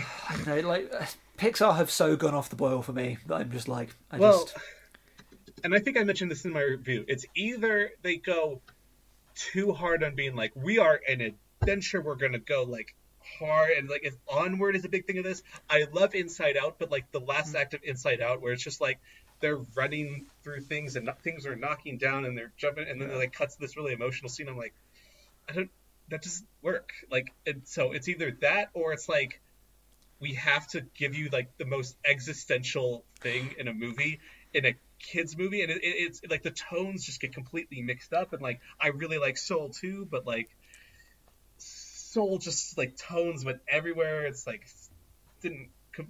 Steven's not a fan. No, I do not like Soul. Mostly for what it does in terms of representation in that film. I think is heinous. It's not great. But so I those are the two like aspects I've been like just struggling with later Pixar since like Coco, maybe. Hey, Coco's good. Coco's so good. I post Coco. The post Coco period. Yeah. Pococo. And Luca's the first one in a while that's just like all the emotional beats don't have to be like this intensely existential, horrifying thing that completely ruins the tone of the movie, or we have to make it forcibly like this adventure plot that it doesn't need to be. Like the whole plot of this movie is like they need to enter a triathlon and the triathlon is swim, bike, and eat pasta to make sure they can have enough money to buy a broken down Vespa. And it's just like this. I'm down. And it's just a movie about two friends and like all the really emotional beats, because it's a Pixar movie, they're going to make some emotional beats, but it's like all the emotional beats come because like specifically just the friendship is not working. They're just on two separate pages. And it's like, you're making a movie. You're making an actual coherent movie now. And so, God, I love Luca. I'm worried with like the poor reception and it going straight to Disney Plus. Like this movie's gonna be forgotten, and it's never gonna be made by Pixar ever again. I gave Emma the choice last night of when to watch Luca, In the Heights, or No Sudden Move. I wanted to watch No Sudden Move, and Emma chose In the Heights, and we both disliked it. So I guess we should have watched Luca. Luca! Oh, it's so good. I don't watch Pixar now, but I'm gonna watch it. I'm sold. I think it sounds great. What is your anti-Pixar stance here? Why do you not watch Pixar now? Do you feel like too much of a big boy? You're like, I'm an adult now. Yeah, I'm going through like my adult phase where I don't realise that I can watch Pixar and it's fine. Okay. I'll get to that in a couple of years, but like I watched Coco and I just didn't really click with it, and that was the one that everyone said that like was really good. Okay, fair enough. Yeah. You weren't like the ones after that. I think what Dylan said really summed it up is that like I didn't like how they just sort of went off into a massive adventure. Yeah, after like Up, I think it's a perfect example. Like I love the first 10 minutes of Up, and then the rest I just kind of got bored. I'm the biggest defender of Up, but I'm not going to get into that right now. I think 10-minute movie. I think Coco and Up take what I've had problems with those Pixar movies that did it well because of what the movies are, but whatever, that's for another time. But I do like the sound of Luca. Yeah, so I think that might change me. I compared Luca to a few things. If these movies, you like these movies, I think it might work for you. Fellini's I Toloni. Yay! The best movie. It's not even the best Fellini movie, but yeah, I mean... it's probably my that's favorite Fellini for you. Movie. Yeah. Ponyo. Not my top 3 Fellini movies, but yeah. But that Ponyo, Celine Sciamma's Tomboy. Yeah, I read that bit, and then I was just like, hello, I'm interested, because I love that movie. And The Little Mermaid. So I think if those sort of things vibe with you, just kind of marry it, and it still feels like a Pixar movie. Like there's like a dialogue and like a sort of like pacing that Pixar has that like if it's not your thing, like totally get it. But I heard that there was a lot of food in it, and I'm down because like Ponyo is just like the food porn movie. Tampopo is a movie that exists. Tampopo is a movie that literally exists. What are you talking about? I just mentioned Ponyo, so that's not literally porn, but like the most. Again, Tampopo exists. If you want actual food porn, that's like the one movie my dad's recommended to me, and I'm a bit worried. It's so good. Okay, it's so good. All right, so if I have you guys on the podcast again, you guys need to have seen Luca and have a thought on it. So and Tampopo. Yeah. And True. Perfume Nightmare. I seen still haven't seen Tampopo. Perfume Nightmare, yeah. You've not seen Tampopo? Oh, watch Tampopo. How many ramen westerns have you seen? 0, so I gotta get on it. So A Woman, a Gun, and a Noodle Shop, and Tampopo. I guess that counts, yeah. I guess I've seen 2 ramen westerns. And the last movie I saw this week was When a Woman Ascends the Stairs. Ooh. Steven From is like, the crew behind Godzilla. Is it really? Yeah, it's the same crew that made Godzilla, and they made straight from that to that. So it's Narasei's crew, the director of photography, and all the crew on it are the same in both movies. Wow. I watched that movie because the guest host for Speed Racer, Kaylee, it's her birthday yesterday. Happy birthday, Kaylee. Happy birthday.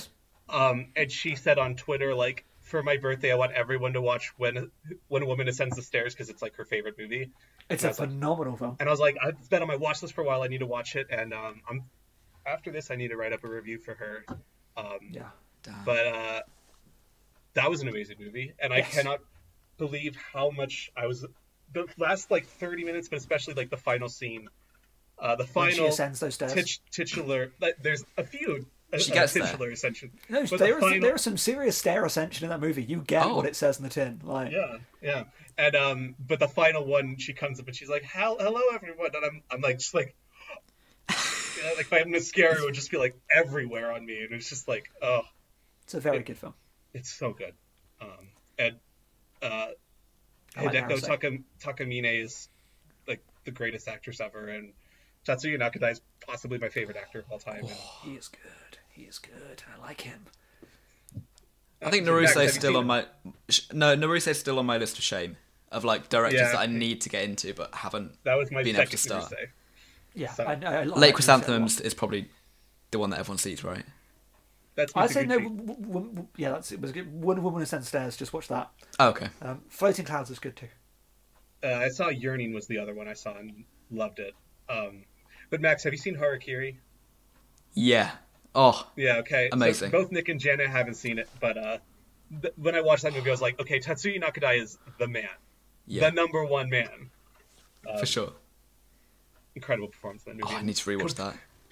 Completely different sort of performance in When a Woman Ascends the Stairs, but and then you got The Human Condition as well, so you can see him in that. Which I'm watching this week. This is the week of The Human Condition. That's one of the greatest achievements in film. I'm ready. So, damn. That's I think our longest podcast. So, thanks guys. You did it. Well, the one thing that I want to do after this chat is just rewatch Inherent Vice again. Yeah. That's what it's done to me.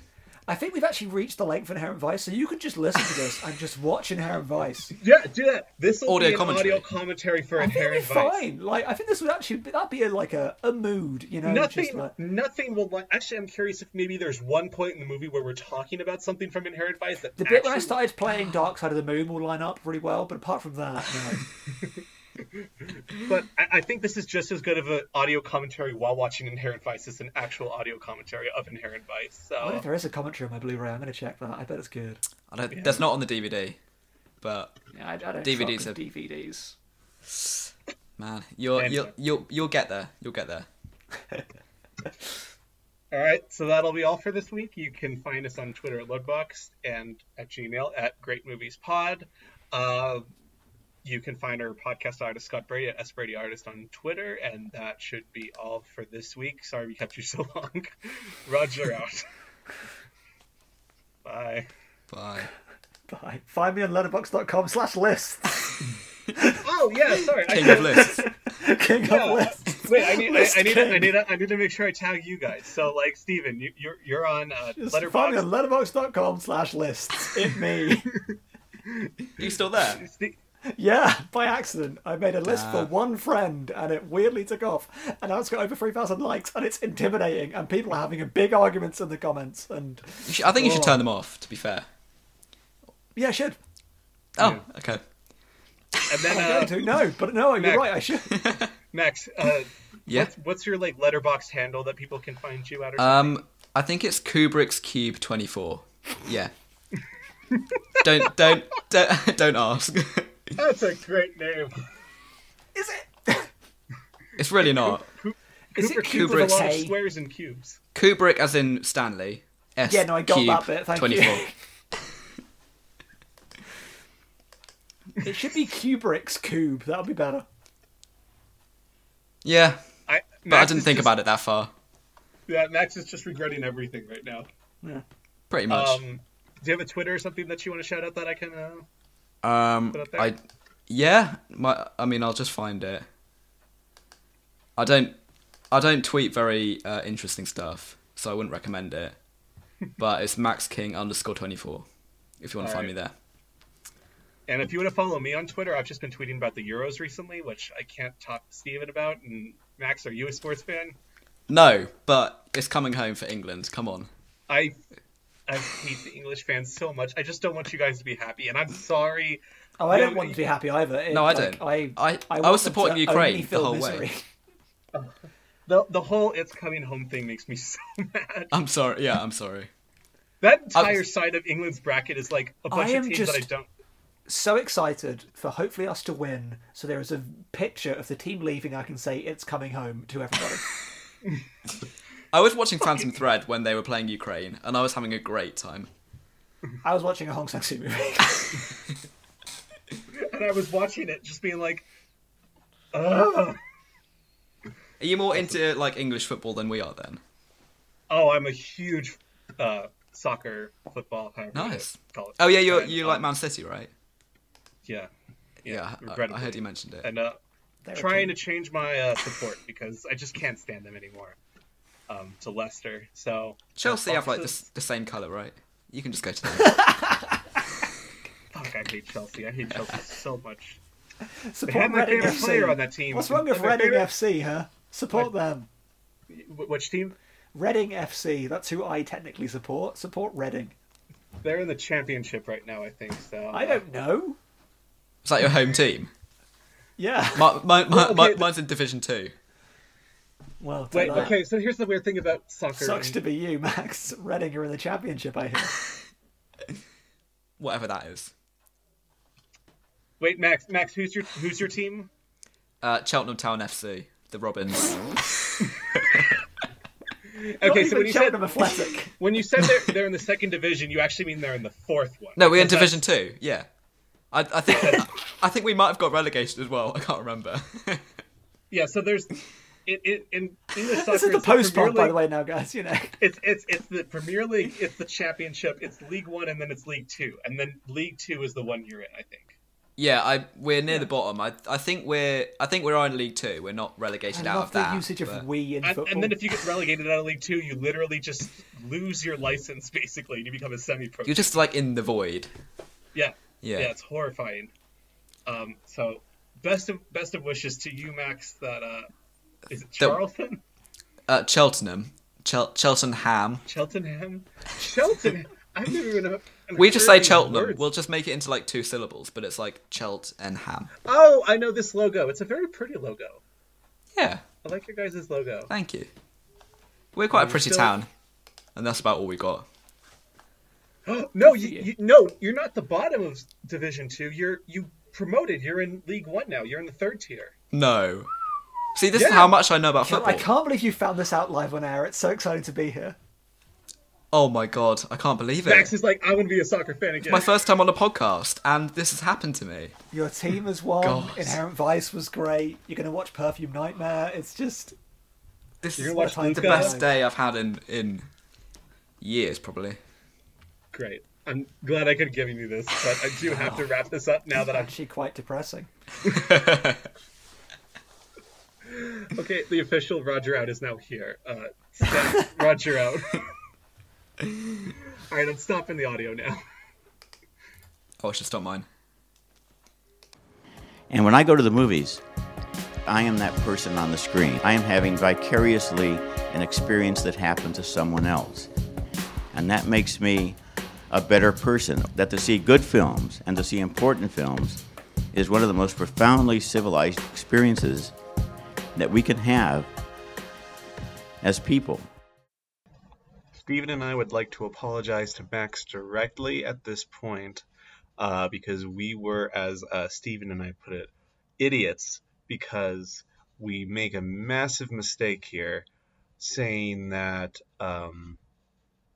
Max is wrong that the Late Chrysanthemums is not a Naruse movie.